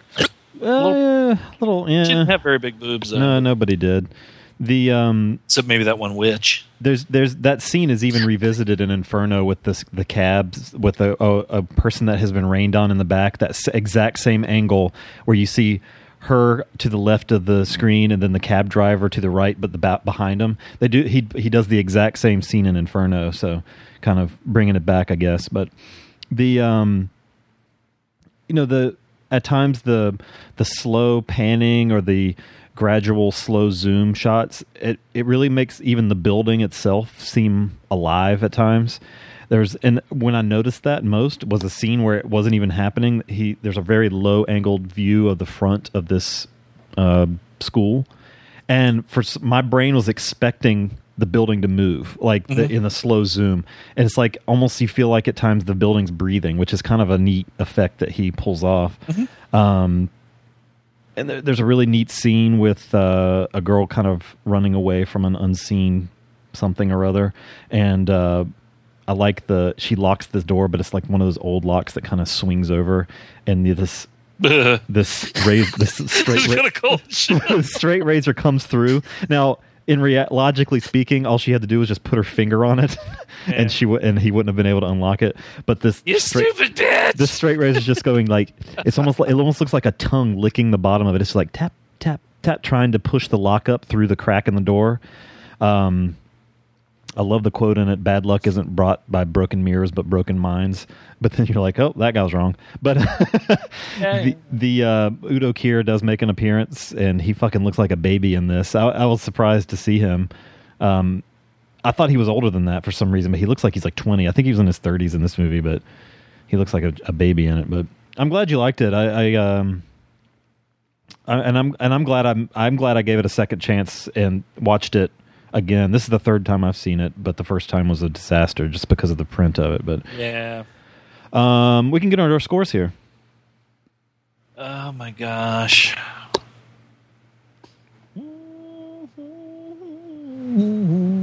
Singing his cattle call 875. 875, nice. I'm not quite as high because I'm in the camp that I'm in kind of a split camp where I do love the visuals.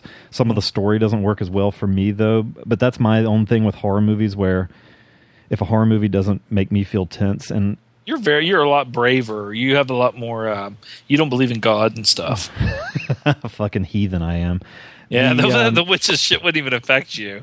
You know? Right. And but I mean, I still really witches over there. Goddamn, what the fuck you doing in there, Muzi? The visuals are enough to carry this and beyond for me. I give this a let's go 8 out of 10 for that. Okay. I like it a lot. And I will definitely revisit this again as I have already. So yeah, now I want to watch the other two. I'll let you know how Mother of Tears is. It's a newer one, so it's well, then maybe not. It's way down. I have not heard anything good about the new ones, including from Big Willie, Large William. Big Willie. Big Willie. Large Willie. Large. Because we always Will McLarge Hugh. Wait. What was the first shows? He was Big Willie. And then he turned into he kind of morphed into Large William when he got kind of big for his britches. More sophisticated. It's more listeners. People liking the show, loving it, stuff like that. I love those guys. They're great. They are great. All right, We're going to take a break and come back and do a little bit of... We're going to do a little bit of feedback. We'll be right back. A little bit of feedback. Hey, you know what? What? Let's take a ride to the Love Shack. Getting crazy. And we get crazy with Justin Overholtz and the Cinemassacres, baby. Coming up after this break. Gordon Soley. We'll be right back. Yeah.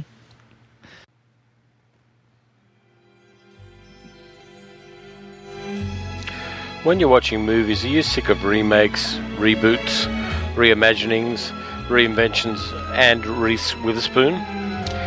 Are you fed up with movies where giant robots try to remake Enter the Dragon? Do you think that torture porn is vastly inferior to 1970s drive-in porn?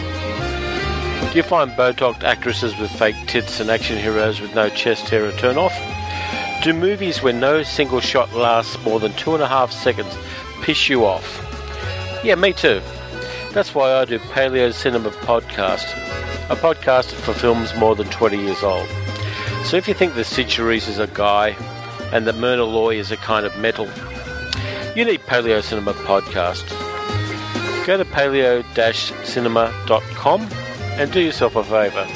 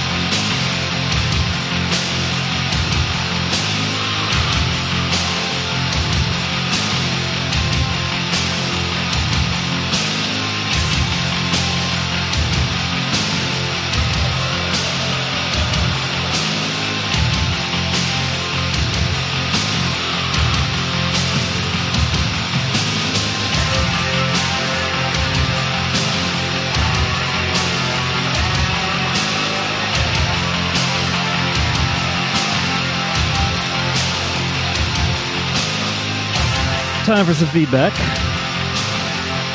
Did you hear me just run in the other room? I heard the microphone clicking. Okay. I forgot I had a piece of chicken on the stove cooking. And I got not out of breath, but my pulse rate got going pretty good. Running in there on my tiptoes and running back in here. Now, I did want to mention, this is a special request. Oh, maybe I did get out of breath.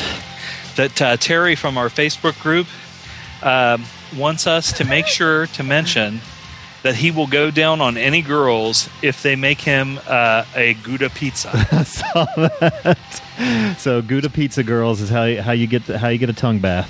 Okay. And the second thing that I wanted to address is that though we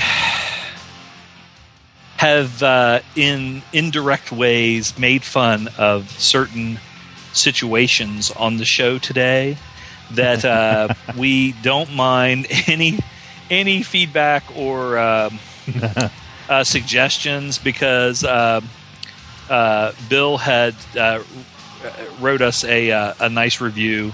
There were a couple of things that he said, okay, well this and that, I could maybe this or that or sound effects there. But we appreciate anything people write in. We're just fucking with you. We appreciate that even somebody would even take time to review our show. So. Yes, fuck yes. Yeah. I didn't even. I was like, what? Somebody listens to this shit? Yeah, we're just. So, we're all playing around. It was a cool review. I liked. I mean, when we stab, we do it with love. We'll stab you in the butt with love. What? Yes, with our penises that look like turtlenecks. And I don't mean like a shirt. I'm talking about a fucking scaly, dry. I'm telling you, man, if I could take a picture of this fucking grotesque, colossal vulgarity right now. You could. I mean, you got cameras. Oh, my God. It's dry. It's just I had to throw some ministry in here because there's actually, on this same album, Psalm 69, in the song Psalm 69, there is a sample from Suspiria when the blind man shouts, "Stop it! It's at the end of Psalm 69, which Psalm 69 doesn't really work because it takes way too long to get started, so I didn't want to use it as music for the show. But he screamed it. Remember how he screamed? That was I laughed at that. Stop it! He's like that. Was it? Did he when he said stop it? What was the part where he actually screamed like a woman? Oh, maybe that's when the dog. The dog. He was like, no. He goes, who is it? I can't do it because I don't have that much estrogen. He screamed like a scared woman, and I literally, it was horrible. It was a blind man and everything, but whatever. That kind of reminded me of Tim Carey. Tim Carey's come up a lot on shows lately. Yeah. I feel like the Gentleman talked about him recently too. I like their show. Good guys. Good guys. Well, okay, yeah. All right, so we got an email sound effect. We got an email and a couple voicemails this week. Email and voicemails, yay! Our first email is from Henry Lee Lucas himself, who, even though he died about a decade ago. I just got another cold chill. He said, "Anniversary, murder, rape, yeah." Just listened to your 1-year anniversary show, and boy, did it make me want to rape and murder a human folk. I'm glad you both liked the movie Henry Portrait of a Serial Killer based on my vacations. They got a few things wrong in the movie, though. That Michael Rooker was a fairy, and I ain't no fairy. Keep doing your good show. With love and cunt stabs, Henry Lee Lucas. P.S. I ain't dead like they say. I'm living in North Carolina, which is pretty much as good as being dead, and I can fuck goats in public and no one seems to care. Yeah, but you can't get married to a goat if it's a male. Fuck that. Now, listen, you Henry Lee. Hey, listen, you Henry Lee Lucas.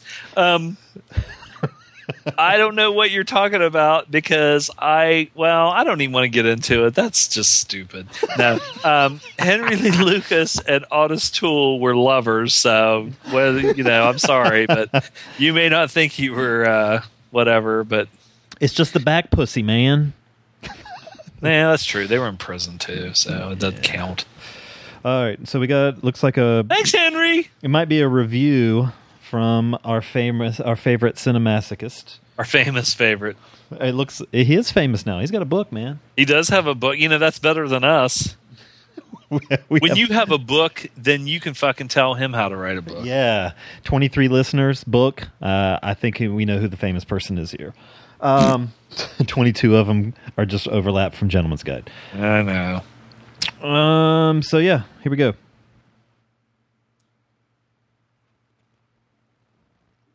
Hey guys, it's the Cinemasochist Justin Overholtzer calling in. Last week we heard that I stole the gifts, all the prizes from the last contest giveaway. One of those included was Goliath on DVD, which, for those that don't remember, about 2 months ago maybe,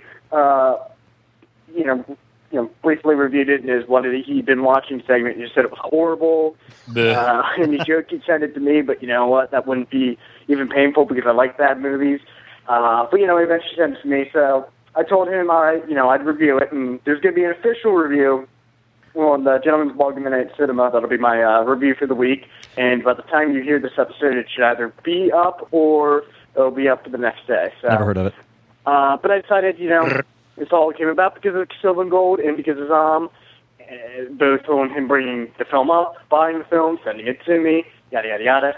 So I decided to at least give kind of, mini review on here. And I got to say, I agree with Zom. I don't know as much as it's just boring. It's it's boring. I almost want to say, what shit, it's horrible. It's none of it. It's none of that. It's nothing. That's its problem. It is absolutely nothing. It's just there. I get that. Just the Zellner brothers. I don't know. I think apparently they did something else. They're going for what I think sometimes plays the independent scenes when you get films like this where they're quirky or offbeat, and you can tell these people went to film school or whatever because they're good at framing shots and all that. I'll give them credit for that, but they forget to insert a story or anything interesting to circle around that. If anything, they should be taking note from people like Terrence Malick, who know how to frame a shot and gets great cinematographers and all that, but also tells a fucking story. I mean, yeah, there's a story here. The main character, he's getting divorced. He's gotten a divorce. He's living alone, and now he finds out his cat's missing. Spoiler alert: the cat died. I don't care. I don't think anybody does.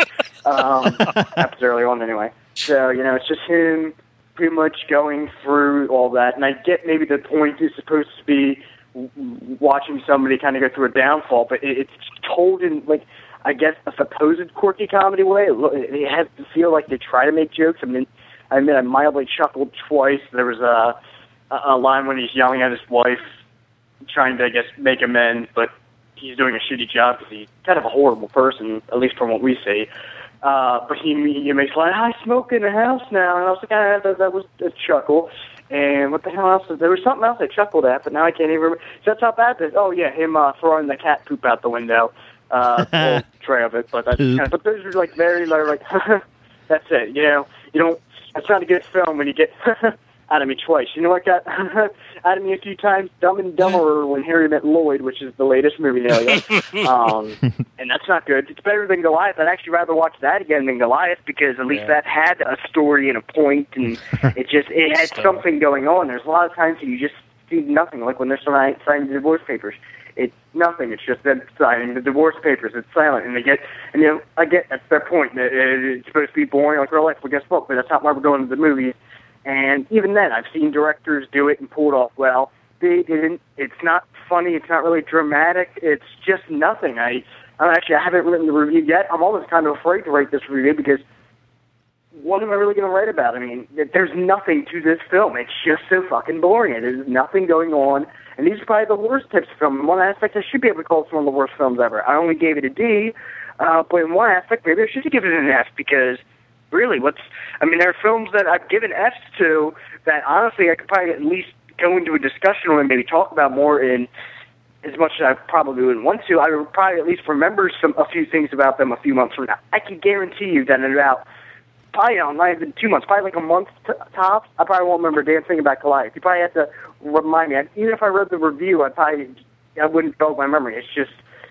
Clearly I couldn't even remember one of the two things that made me chuckle, and I just finished the film. I'm calling right now after my screening, and it's only 80 minutes. It's a very short movie, which is a blessing when you go into it because, I'm expecting more of a movie, but it feels a lot longer. It just feels like 2.5 hours long. It just keeps dragging. I hate to do it, but I kept checking the time. I was like, is this thing done yet? And it's like, oh, we're only like 15 minutes in. And normally that'd be, like a half hour left or so. It's not much, but it's just like, oh, really, that much left? And it just adds random things, like there being a sex offender in the area that really doesn't amount to too much. I mean, even when it does, it just kind of feels thrown in there. Doesn't really have a point, They had the joke about his coworkers being, redneck slobs who light their farts on fire, but that probably sounds funnier than it actually is. It's especially boring. if you're in West Virginia. I really don't know what else to say. It's blue. I told you. Yeah, this isn't the kind of cinematic that I enjoy. I mean, it's horrible movie is about a killer cookie. At least I can joke and obviously make 20-minute phone calls from a killer cookie. I'm surprised I'm still talking about this movie. This is nothing. This isn't what I want sent to me. It's good to send this to me because it really. But was it better than the anal douche? Masochism, because this is really painful to sit through. No, that reminds me. When I was watching the film, I got I started to get a nosebleed. Now, any other time I just chalk this up to, hey, you get a nosebleed, happens every now and then. No, I blame the film. Somehow, this film was so painfully boring that it caused me to bleed. That maybe that was just my brain somehow bleeding out through my nose, I don't know. It's that boring. But the nosebleed was probably the most interesting thing that happened in the film, and that happened in my life, not in the film. I was like, yeah, the nosebleed happened. I was like, oh, good, something interesting is happening. This is a nothing film, and I'm sure maybe a few other people might check it out just to, see what the bad fuss is about. But I advise you don't. It's nothing. Thank you. The key word. For presenting it to me. Nothing. I don't know. And, you guys keep up the good work. All right, bye. Thank you, Justin. When do we do that? When's that? I don't know. This is definitely a movie I will never bother. It was, and the thing about it was one of these ones that on the cover it's talking about like the Sundance Film Festival, this and that and everything, and so you think it's this indie movie that is this movie that you've never heard of, that it's going to be, and it looked like it would be funny. Mm-hmm. It looked like it would make you cry because the guy does have this cat, and he gets a divorce, and the cat has it. And I thought, I was like, oh my god, I thought it was going to be touching. It was just he was spot on with the review of This Film Is Nothing. How did you come across this one? This was purchased at Christmas time. Okay. At Blockbuster Video. Wow, what a difference! Yeah, it was one of those deals where it almost got sent to someone as a Christmas present, but then it was kind of like. What was that jingle from? There was something. Used to be something that was like na na na na na na. Wow, what a difference! Was it? It wasn't Blockbuster. What was that? Cold anal douche. Cold anal douche. Wow, what a difference! No more lima beans on my penis. Now my butt doesn't smell like haddock. Okay. My shit smelled like fucking cat food the other day. Next That's voicemail. weird. That's a strange thing to happen to shit. Okay, it's just me calling back in. Jesus fucking Christ! I laughed at the last one just to be polite. Talking about Goliath, my sink, like I guess the piping or the plumbing, it started, kind of like making that stop Riz, I call it too, but making that was like, besides just something in the plumbing going down or whatever, it kind of making it sounds like a regurgitation, like if somebody's kind of like throwing up. It kind of sounds like that.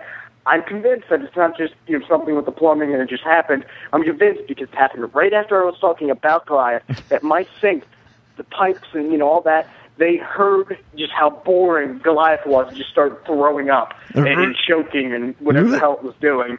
When just mentioning the name, I bet you if I hang up this phone, we'll probably start doing it again. So there you go, folks. Goliath gave me a nosebleed, and it's making my sink and all that just throw up. So avoid. Just avoid. Avoid the noid. Avoid. Block. Phone number. 717 area code. Blocked. There we go. All right. There we go. Yeehaw. Okay. And that's it for feedback.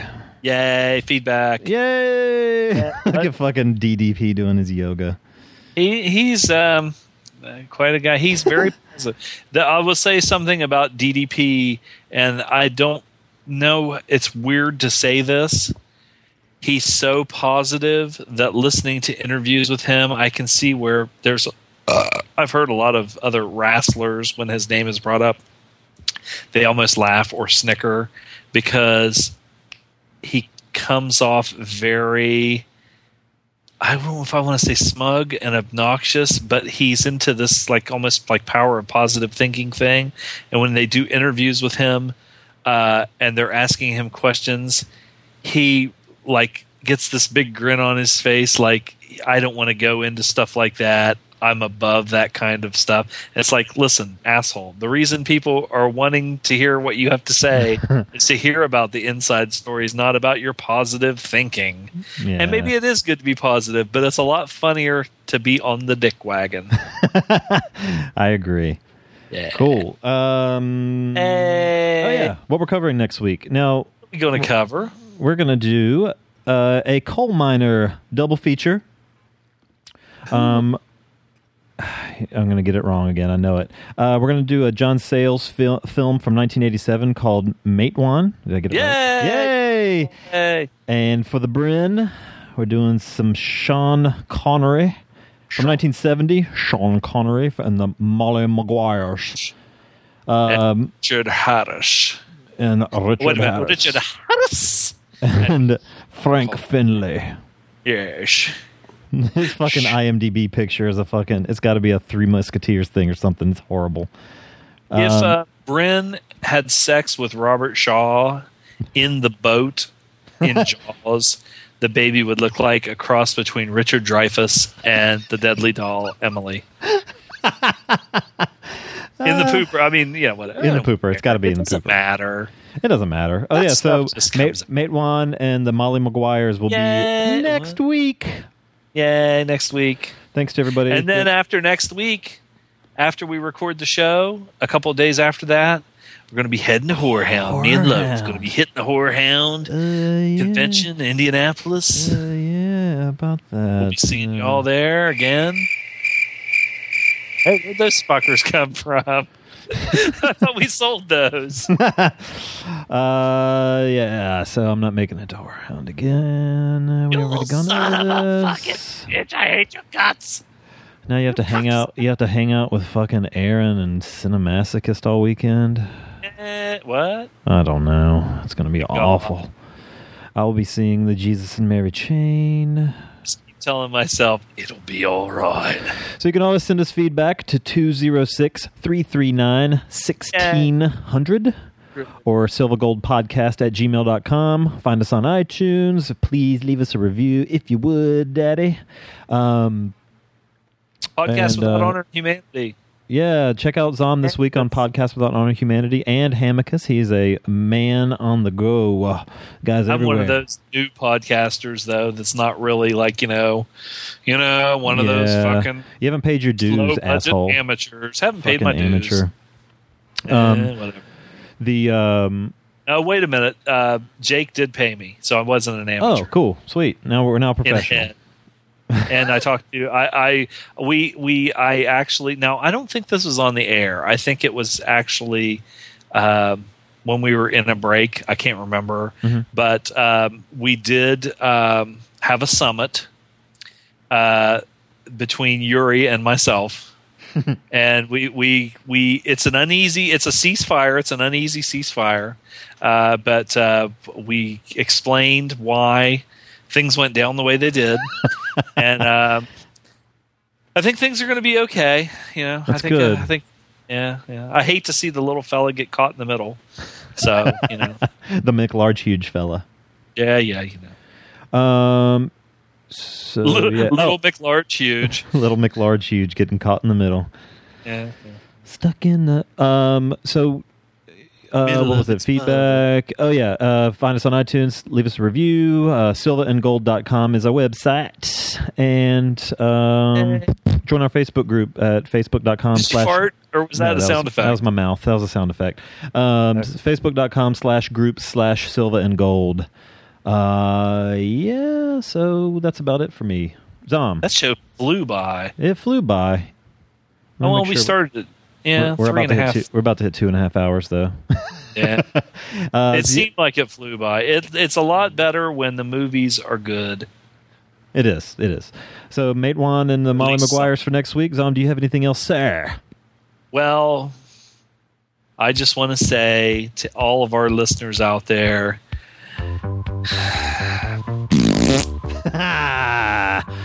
we'll see you next week. This is Loaf Oot. And Zom Oot. Bye.